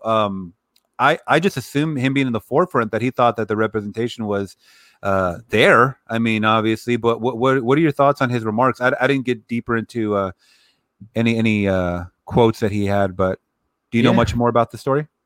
Yeah, I mean, again, a big Star Wars fan. So going back to 2014 when we saw The Force Awakens, that incredible trailer that it was, going back there, I don't know if you remember it, but literally John Boyega's character was like, literally they were pushing him to, it was almost like people thought that he was going to be the lead of the film, the first black Jedi, and then they allude that into the trailer when you see him pick up the lightsaber and go against Kylo Ren. So there was a lot of hints that he was going to be more integral in the story, which he was in the first one. But then you look at The Last Jedi, all the stuff that J.J. Abrams built for him being, being in as a clone, not a clone, but a stormtrooper who becomes a Jedi, who's force sensitive. And then when you come to the Rise of Skywalker, he's Rey, I need to tell you something, Rey, I need to tell you something. And he was supposed to tell her that he's force sensitive. The way I'm 100% agree with John Boyega, the way they handled him as like marketing that he was going to be like the first, like I said, stormtrooper turn into a Jedi, they botched that so much. So yeah, they put his story to the back burner, just like they did Rose's character. She was integral in Last Jedi, and she had nothing to do with Rise of Skywalker. So again, I totally see what he's talking about, man. He says in an article, they didn't know what to do with the characters. We saw what they did with Daisy. They had a plan for Daisy Ridley character as Rey. They had a plan for Adam Driver as Kylo Ren, but they just seemed to botch the minorities in this story. And it was very apparent, especially when it comes to John Boyega, because he was supposed to be very integral into, I don't know if you saw the Colin Trevorrow script for what was supposed to be his third movie. John Boyega's character Finn was supposed to be very integral to the story and be like kind of like a revolutionary character, and again freeing the slaves that work as the stormtroopers. It was supposed to be have the force abilities, but they completely botched that storyline. So yeah, it's what he's saying is truth, man. It's unfortunate the way they treated the minorities and treated, his character particularly with the marketing, and just kind of use them as like, oh, look, people, we have a black person in Star Wars, but we're not going to really do much with him, but he's black, so check that off the list. So it's unfortunate how they handle minorities on that big franchise. I guess that's why I'm not understanding it 100%, because I think I might have seen the first movie that he was in, that he was part of. Yeah. And I didn't continue after that.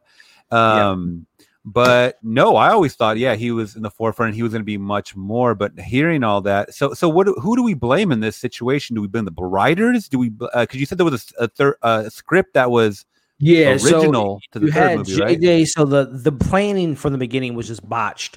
Kathleen Kennedy hired 3 different directors, J.J. Abrams, Rian Johnson, and Colin Trevorrow. J.J. Abrams was never intended to come back. He was supposed to do The Force Awakens and be done. But Last Jedi comes out, and I like Last Jedi, but I know Star Wars purists do not as a Star Wars movie because of what they did with Luke Skywalker. So after the reception, and even if I know you say you haven't seen Last Jedi, I don't know if you remember, but that was very divisive. That split the Star Wars fandom, with people loving Star Wars, hating the new kind of interpretation of these characters. And then, they fire Colin Trevorrow, who was supposed to do the third one, and they bring back J.J. Abrams. So J.J. Abrams is kind of like fixing the wrongs of what Disney considered wrongs with The Last Jedi. And then it was just, it goes to show they didn't have a plan. There was no plan in place when they acquired Star Wars in 2012, and it is very apparent. And we see that now. They're not doing movies for a long time. They're doing TV shows now with The Mandalorian and so on and so forth. So it was just mishandled. It was poorly mishandled, and it's unfortunate because that is Star Wars. No matter how you feel about it, it is easily the most popular IP of any IP across the world. Everyone knows what Star Wars is, right? Yeah. Yeah, so it's interesting. I might have to go back and check those last couple and then just kind of see how I feel about how they treated his characters. So maybe it wasn't in the plan for him to be. I'm just trying to think because I don't know really crap about Star Wars, so I don't know if to me it was always like you're like born a Jedi, or can you obtain these powers, or is this something that he was easily obtainable for him, or did he have it already, or? Because to me, you can't just say, like I will become a Jedi because I'm in the forefront of something, unless I have some kind of, I guess lineage or something attached to me being a Jedi, or someone part of it, or that's what I'm saying. Like, can you grow to be a Jedi? Can that something you can learn to be? Not necessarily learn to be, but it's essentially what they call is like force sensitive, and you can kind of manipulate the force, and kind of like Leia did, but obviously her father is Darth Vader, Anakin Skywalker. So within their blood, it's kind of I'm trying to describe it. It's kind of, I don't want to say like X-Men, but it's kind of like some people have it within their genes, but they just don't know how to tap into it. And that's where like a Rey character, she had it in her family, but you have a Finn character who's force sensitive. It's a certain ability you have to be able to attain the force power. So he doesn't necessarily have to become a Jedi, just like Princess Leia didn't become a Jedi. Ultimately, she decided to go against it because of what it could have done to her family. So it's a very deep lore with midichlorians, and it's a bunch of stuff that goes into how someone can become a Jedi or a Sith, of that matter. So let me ask you, if this character was, let's say, Asian, Latin, or any other color than black of John Boyega, do you think people would be making you bringing it up, or would they be bringing it up like he is right now? Well, again, the reason he's bringing this up is because literally when you see Force Awakens and you see the marketing, they marketed it as John Boyega has Force abilities, and he could be potentially becoming someone that can tap into the Force and maybe become a Jedi.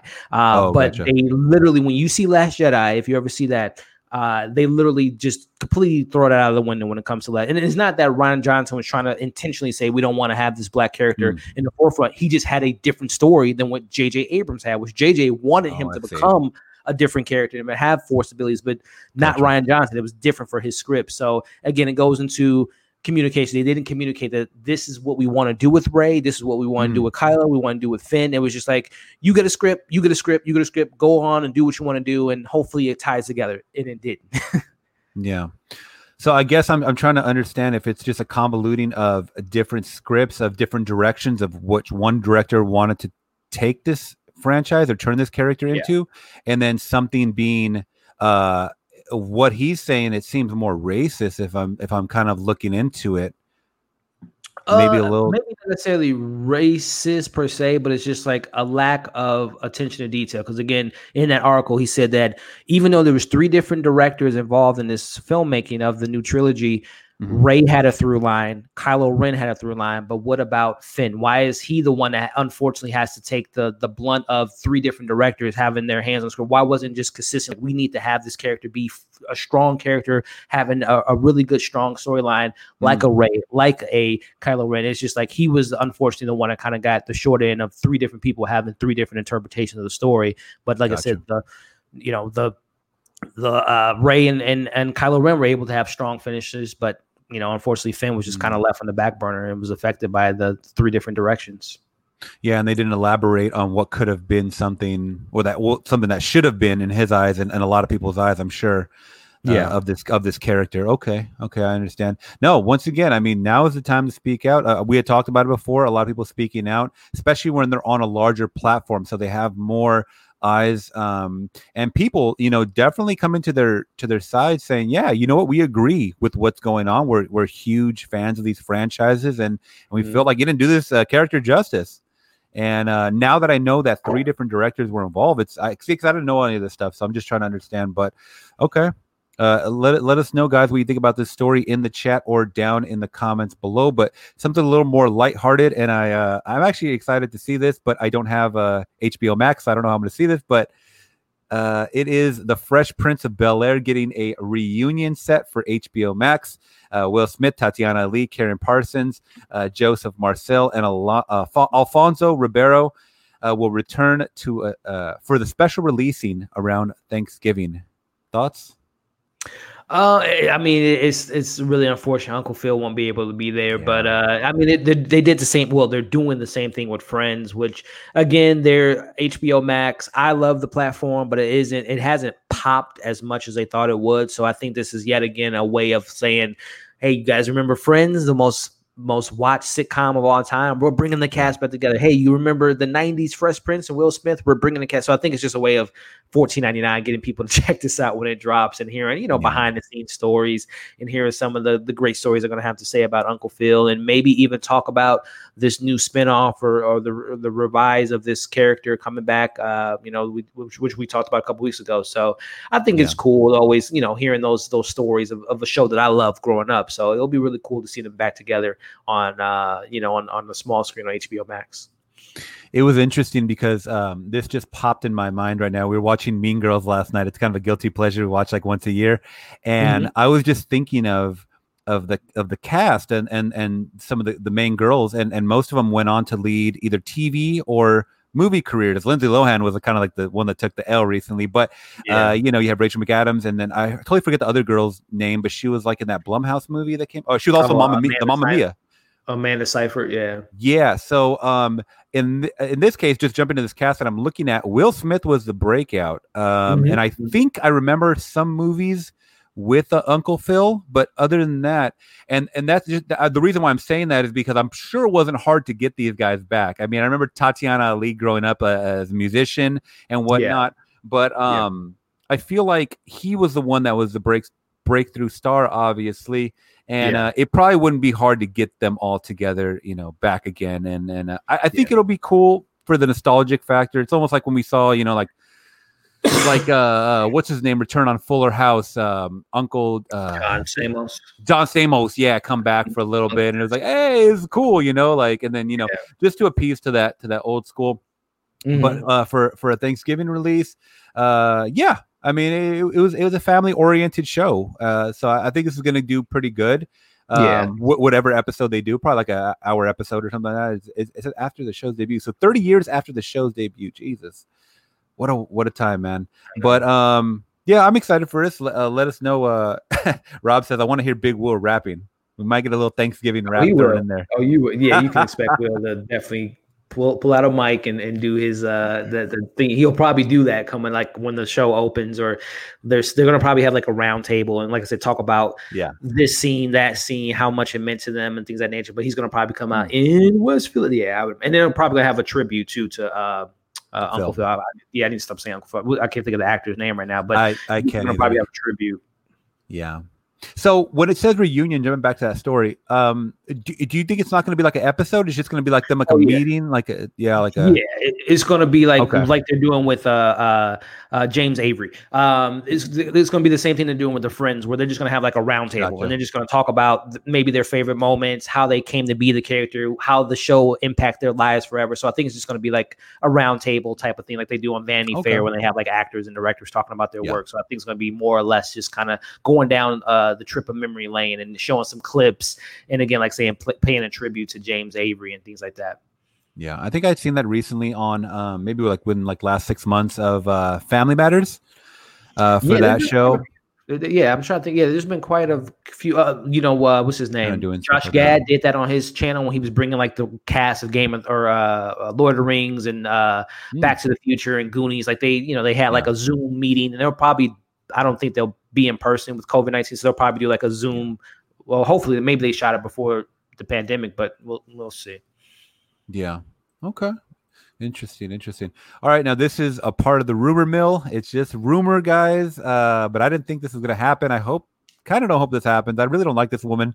Amber Heard rumored to be reprising her role in Aquaman 2, despite the ongoing legal cases with Johnny Depp. I know we had talked about, that they could possibly recast her because she wasn't that. I don't know if she was. I still don't know if she was integral to Aquaman. I haven't seen it still. Mm-hmm. But I mean, what do you think, man? She could be back. I mean, I think they should have her back. They shouldn't. What? I think it is a very, very sensitive topic right now with Warner Brothers because they, with Johnny Depp on the other side, they let him come back and do his, the Fantastic Beasts 2, and I don't know if he's going to be in the third one or not. But yeah, man, this is tough because again, it's still going on. A lot of the information coming out of the court trial is that it's not looking good for Amber Heard, but we live in a society where you're innocent and proven guilty, and right now they're both appearing to be somewhat guilty and innocent. And it was a toxic, and not to get in there, the whole situation, their marriage was just toxic on both sides. Yeah. One may have done more or worse than the other, but nevertheless, to answer your question with this, I think it would be a very smart decision if they recast her because she is an integral part. Like Mara is literally, Lois Lane is a very integral character to Superman mythology, but she is like the Lois Lane to Aquaman. Like she's very integral to his storyline, and she was very integral into in the film. But I think it will be smart for them to recast. I don't think they want to recast because I don't think there hasn't been a verdict, So it's just like, you either damn if you do or damn if you don't. So if they do recast her, then that's I'm just thinking of the headlines. That's Warner Brothers saying that they think she's guilty. If they bring her back, that's Warner Brothers saying that they don't think she's guilty and she's just an actress and she has a contract that she has to abide by. Because I mean, hell, if Warner Brothers fires her, there might be another court case with Amber Heard being involved. So again, it's one of those situations, like I said, you're damned if you do, you're damned if you don't. So I think right now they haven't officially said anything. They haven't said anything at Fandom. They haven't said anything at all. This, like you said, this is just rumors. So we don't know what they're going to do until they go into production. Maybe most likely the trial will still be going on. So I don't know, man. We'll see. Like I said, because either way they go, it's going to be people are going to bring the pitchforks out. Yeah, no, I agree. I think unless something extreme comes out in these court cases where it, portrays her in a very negative light, I think that she will stick with the Aquaman franchise and no recasting involved. But it would have to take something really drastic. I don't know, like her setting up Johnny Depp to get assassinated or something. I was literally going to say, like, not to underplay the situation. Domestic violence is incredibly serious matter on both sides. A man hitting a woman, woman hitting a man. It's serious to that nature. But no one's been killed. But like you said, if you do find out that she tried to have, a Jack Sparrow person try to kill her in the middle of the night, or Freddy Krueger try to kill him, then that's definitely a different story. But it's just a very toxic situation. It was just a lot of domestic, whether it be physical, verbally, stories of her pooping on the bed and lying about. I mean, it's just it's a very. When's this movie coming out, David? When are they going to make this Amber Heard, Johnny Depp seriously, with, showing the behind the scenes of, you got Ike and Tina over here. And you know what? I wouldn't be surprised if that gets turned into like some biopic or something about that time. Exactly, man. Hey, but like Rob said, Ezra Miller is still in the Flash, though. I mean, hey, man, it's crazy. I mean, DC, man, when it comes, they have perfect casting, but it's just like the characters, you gotta know these people you're hiring to be your superheroes. Luckily they have a Gal Gadot and a Jason Momoa that stays out of the headlines, and Henry Cavill. But then Marvel, you don't hear anything about Marvel. This is like Marvel's like, if you make one mistake, we will kill you. So Marvel, they got those people in check, man. You don't hear too many TMZ stuff. Maybe Jeremy Renner with his whole wife and everything, but yeah. Yeah, there you go. All right, jump into the next one, and you might like this one right here. I don't know if you heard this. This is brought to us by Merc with the Movies. So Chloe Grace Moretz to star in the Batman Riders directorial debut, produced by Matt Reeves. So it's a film titled Mother/Android, and it will star Chloe Grace Moretz, who previously worked with Reeves on Let Me In. I actually like that movie. I know it was like a remake of some older movie or another movie. Let the Right Ones In was the original Swedish film. Yeah. She will play a pregnant woman that goes on a harrowing journey with her boyfriend to escape their country, which has gone to war against artificial intelligence. I like that. What are your thoughts on this? Hey, man, that does it say the writer's name? I can't think of it right now off top. Something Matt Tomlin, is that his name, if I'm not mistaken? Yeah, Mattson Tomlin. Mattson Tomlin. What? Wow. Like, regardless of our thoughts on Project Power, to go from Project Power to writing the Batman to now directing your first film, big blockbuster. I mean, like that's a movie within itself. Like, who, I don't want to say lucky, because he, there's obviously he has great premises. Again, regardless of Project Power's outcome, it was a cool premise. It's a really cool idea. Execution maybe isn't all that great as we want it to be, but his idea, whatever the Batman's going to be, and then his idea here, this guy has some really good ideas. So yeah, who knows, man, 10, 15 years from now, Tomlin might be one of the best writer directors in Hollywood, dude. Like that's just inspiring to me, man. Like, first project gets greenlit by Netflix. Second project is working on the Batman. Third project is you're making a sci-fi Android film. That's pretty incredible, man. Kudos to him for his hustle, man. Hustle and grind. And he's also set to write the upcoming Mega Man film, which I'm excited for. So, not that age matters, but again, it's just inspiring. I think he's under 30 years old. I think we had looked that up, and he was pretty young. Yeah. Project Power, Mattson Tomlin. They don't have his age, but yeah, I think this dude is a young cat, and that's just impressive, dude. Yeah, that is impressive. But yeah. Now, what do you think about that storyline as far as them escaping AI? Pretty much, it's almost like it's like Terminator, right? It's like if the machines took over, and we're just kind of left as slaves, or like left as to kind of hide from these AI. Yeah, he's literally 30. He just turned 30 this year. It's crazy. Wow. It sounds pretty interesting, man. Makes me feel like I haven't done shit with my life. Hey, man, that's kudos to him, man. But no, it sounds like you say, some Terminator vibes. Leaving the country. But I wonder, like, what is leaving the country going to be? It sounds like you got to leave the planet because it sounds like the AI, right? I don't know what's the point of just leaving your country, but it sounds pretty interesting. Again, I don't know. I just see it in my head now. There's going to be a scene where she gets, hit or injured, and it's just like the baby's gone. Oh no! So I don't know, but no, it'll be really interesting to see who's the husband, of course, who they're casting there, and the look and the feel. Is it going to be on Netflix? Is it going to go to the theaters whenever those open up again, fully across the U.S. and the world? But no, it sounds interesting, man. Again, premise. He has the guy has some cool ideas. Now, what are your thoughts on the actress Chloe Moretz as far as her being casted as the main? That's a great question, man, because she, to me, dude, like, I'll never forget Hit Girl. I was such a big fan of Hit Girl, and I'm like, this kid here is a superstar. Mm-hmm. Carrie, she's played in some other kind of, I'm going to look up her filmography now. She hasn't popped the way I thought that she was after seeing her as a Hit Girl and Kick-Ass, but I think she has enough charisma because people want to work with her. Hollywood keeps putting her in these movies. As I'm pulling up her, even the movie that came out, I think it was last year, Greta. We went to go see that in theaters. That was kind of creepy. Yeah, she played pretty good in that. Yeah, I'm looking at it now, and she's played some kids' films here and there. But I know the fifth wave didn't perform that well. Because she's still pretty young too, 23. I mean, geez, Jesus, yeah, she still has room to become. And she has 70 projects on her belt. I'm like, 70? Crazy, yeah. Hustler. She is good hustler. Lord. Yeah, so she's a lot of voice actor work. I like her. Like I said, she has Suspiria. She's also in Suspiria as well, the remake. Yeah. Patricia.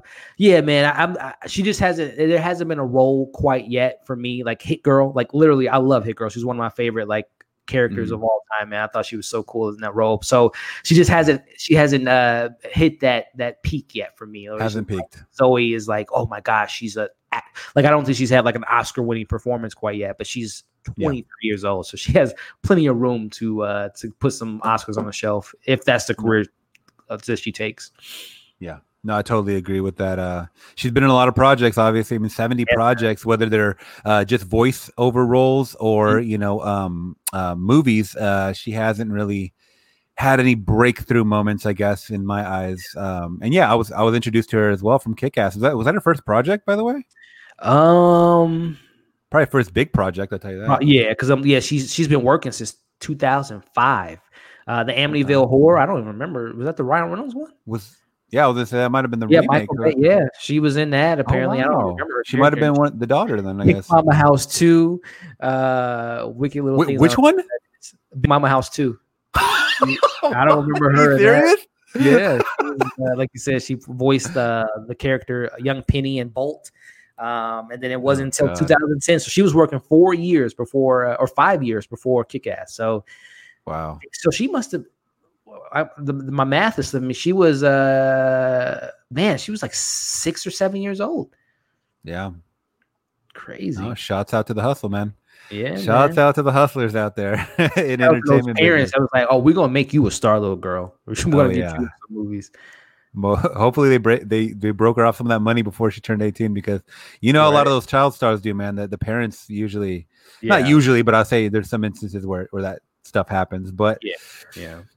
Either way, I'm kind of intrigued with that story. It does sound like something that would go to a streaming service, if I'm being completely honest. So yeah, we'll see what. He already has a relationship with Netflix, so yeah. Very cool. And then this is the last story that I have so far, once again by Merc with the Movies. Guy Ritchie once again teaming up with Jason Statham. He loves that guy for a spy thriller, Five Eyes. And in my eyes right here, my two eyes right here, I don't know how he hasn't been a Bond character yet. I know he's not the most phenomenal actor, but I just think he's a badass. And every role I see him in, it's more of like a Bond character without the charisma, at least I guess for me. But Jason Statham and Guy Ritchie are back once again. They did Lock, Stock, and Two Smoking Barrels, Snatch, Revolver. They took a break for about 15 years. It says this year they worked on Cash Truck, which arrives next year. Not sure what that is. And this film is set to follow the story of an MI6 agent, Statham, that is hired by an international group known as Five Eyes to stop the sale of a weapon of mass destruction. Man, right up there, MI6 with some Tom Cruise-ness, man. What do you think of this? So I compared Gerard Butler and Frank Grillo to like Arnold maybe and Stallone. So he's what the Jean-Claude Van Damme of our generation to a certain extent. Possibly. What was those movies he made when he was like a driver or something? Transporter. Transporter, exactly. Yeah. So man, I like it. Not good movies. Not good movies. But yeah, Jason Statham, man, I like him, man. He works a lot too. He does a lot of his own stunts. He's like he always he never hit the megastar status, but he's a great action star, man. And I mean, hell, Hobbs and Shaw is going to have its own franchise, so maybe that'll be his official big break into. I mean, he's been working forever, but the first universally oh man, Jason Statham, and you might see him make a Bond appearance or something of nature. But no, this sounds fun, man. They work, the movies they've done together so far have been really fun. Guy Ritchie, when he taps into the sandbox that he likes to play in, which is the kind of the UK gritty version of a James Bond or gritty nature of the films that he has. He's a very distinct style, like a Martin Scorsese gangster vibe with a hyperness nature to his film. So I think this is a great combo. With the gentleman that we saw earlier this year. Yeah, exactly, man. So I like Guy Ritchie. I like Jason Statham. The premise sounds pretty cool. And man, sign me up. Yeah, for sure. I agree. Once again, he's a guy that hasn't, I guess, maybe peaked with the. I feel like he might be typecasted just for he has a very thick accent. He has a very brute look, and I think if I'm not mistaken, he started kind of peaking later, way later in his career, like as far as age wise goes. I don't think he started acting when he was younger. So it's one of these guys where you start acting later in life, you only get offered so many roles. But I think he's kept up with his physique. He's, but he has this look, man. How old do you think Jason Statham is? Just take a guess. I would say late 50s, early 60s. Yeah, 53, dude. That's crazy. He's early 50s. Okay. Yeah, 53. And I think you're right. He started his career kind of like a Sam Jackson type of situation. Yeah, I think he's been doing movies for about I want to say maybe almost 20 years. Yeah, first film was Lock, Stock, and Smoking Bear. Yeah, so 1998, first film. Oh, 98, so a little over 20 years. Okay, so I mean, he started off later than what normal, not normal, but what most, I guess, actors get into. I mean, look at, like we said, Chloe Moretz, she already did 70 films at age 23, so that's crazy. But no, this looks interesting. It doesn't look like anything that's too different from the roles that he's played before, if I'm being honest. I do like the MI6 agent twist on things, and of course, trying to stop the sale of a weapon of mass destruction. Sign me up. I like those Crime Stopper type movies.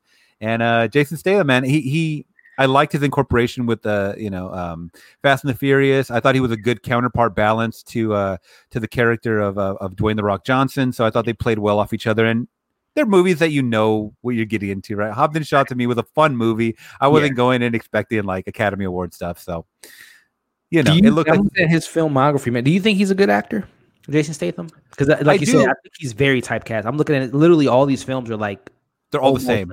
The same, yeah. Transporter, War, The Bank Job, The Italian Job, Crank, The Expendables. Like, I wonder, could he act? Like, can he do drama? He does comedy. I think a Spy. I thought he was hilarious in Spy. Yeah, because when you say good actor, I feel like he is like this in real life. Like, this isn't just him. This is just him. Like, it's literally just his mannerisms. You know how we see like The Rock is like smiling on Instagram and always having a good time, but when he's Hobbs, he turns it on and he's like really like menacing and stuff. Right? He has that look. Yeah. I feel like Jason Statham is Jason Statham 24/7 on and off screen. He plays with strengths. He plays with strengths, if he might not be able to tap into those dramatic elements. So he plays those, like you said, kind of rough around the edges, Aussie that's just ready to scrap if need be. Yeah.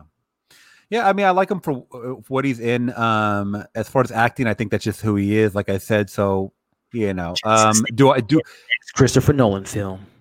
Yeah, do I ever see Jason Statham coming this summer in a rom-com? No, I don't see it happening. Probably. Quentin Tarantino and Jason Statham would be a nice little fun combo. That'd be interesting to see him thrown in there. Yeah, I could. You know what? I could see that because my mind is kind of going to the Hateful Eight, and there was a lot of those Notorious Bastards, Pulp Fiction type of character. Mm-hmm. Like more of that grungy look, maybe even a timepiece. When he's really good at doing the timepieces. And they could fit him in there, maybe give him some hair, for a change or something. Type of vibes. Yeah. I don't know why this is coming up. So Vin Diesel, The Rock, Jason Statham, in a Quentin Tarantino Reservoir Dogs type of situation, a bank heist with those guys. You know what? That's a movie that people always go back and they say, I don't want to see remakes of. I would not mind seeing Reservoir Dogs being remade because Reservoir Dogs is actually a remake of a Japanese film. Mm-hmm, mm-hmm. Yeah, so I would not mind seeing that be redone as far as that fashion goes, and I could totally see who you just named right now. In that, like almost like an maybe not Stallone because he's older, but that's kind of like an Expendables vibe that we get. Yeah, but the guys that are more around the 30, 40, 50-year-old range. I mean, he'd probably be the oldest in the group. But seem like an Adam Driver, Pattinson, Statham, and let's get some guys in there and pulling off that, in the suits. Let's see him pulling off that job. Yeah. But yeah, man, that ends another episode. I don't even know what episode we're on, 9, I think. But for the weekly wrap up, and thank you guys so much for joining us. Like I said, if you are listening in podcast form, we are now going to be streaming on Spotify, Apple, iTunes, Google Play Music. I'm going to try to get it out there as much as I can, and we appreciate all you guys' support. But if you are watching on YouTube, make sure you guys are clicking that like button and subscribe down below, as well as subscribing to all of our social medias. I have Elliot's all down in the description below. And if you had any more stories to talk about, man, let me know. But I think we pretty much covered. I think as we're literally wrapping up, we talked about earlier, what did we box office? So Tenet made $20.2 million domestically this weekend and has grossed over $150 million worldwide so far. I think it's pretty good in the pandemic. I'll just say that. I think so, man. Yeah. Compared to in the very next story, New Mutants has earned $3.5 million domestically. And the film has made check this out, a total gross of 12.3 overall domestically. So damn. New Mutants are now broke mutants.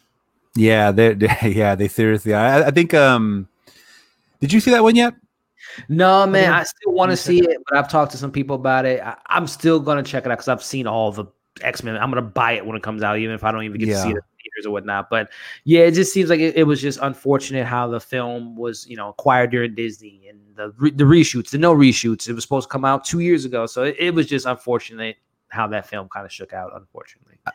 I mean, we saw what happened to Dark Phoenix. I wonder if it's as bad as, that 20th Century Fox property. I hear it. Yeah, because that one was chopped and screwed to the max too, especially that third act.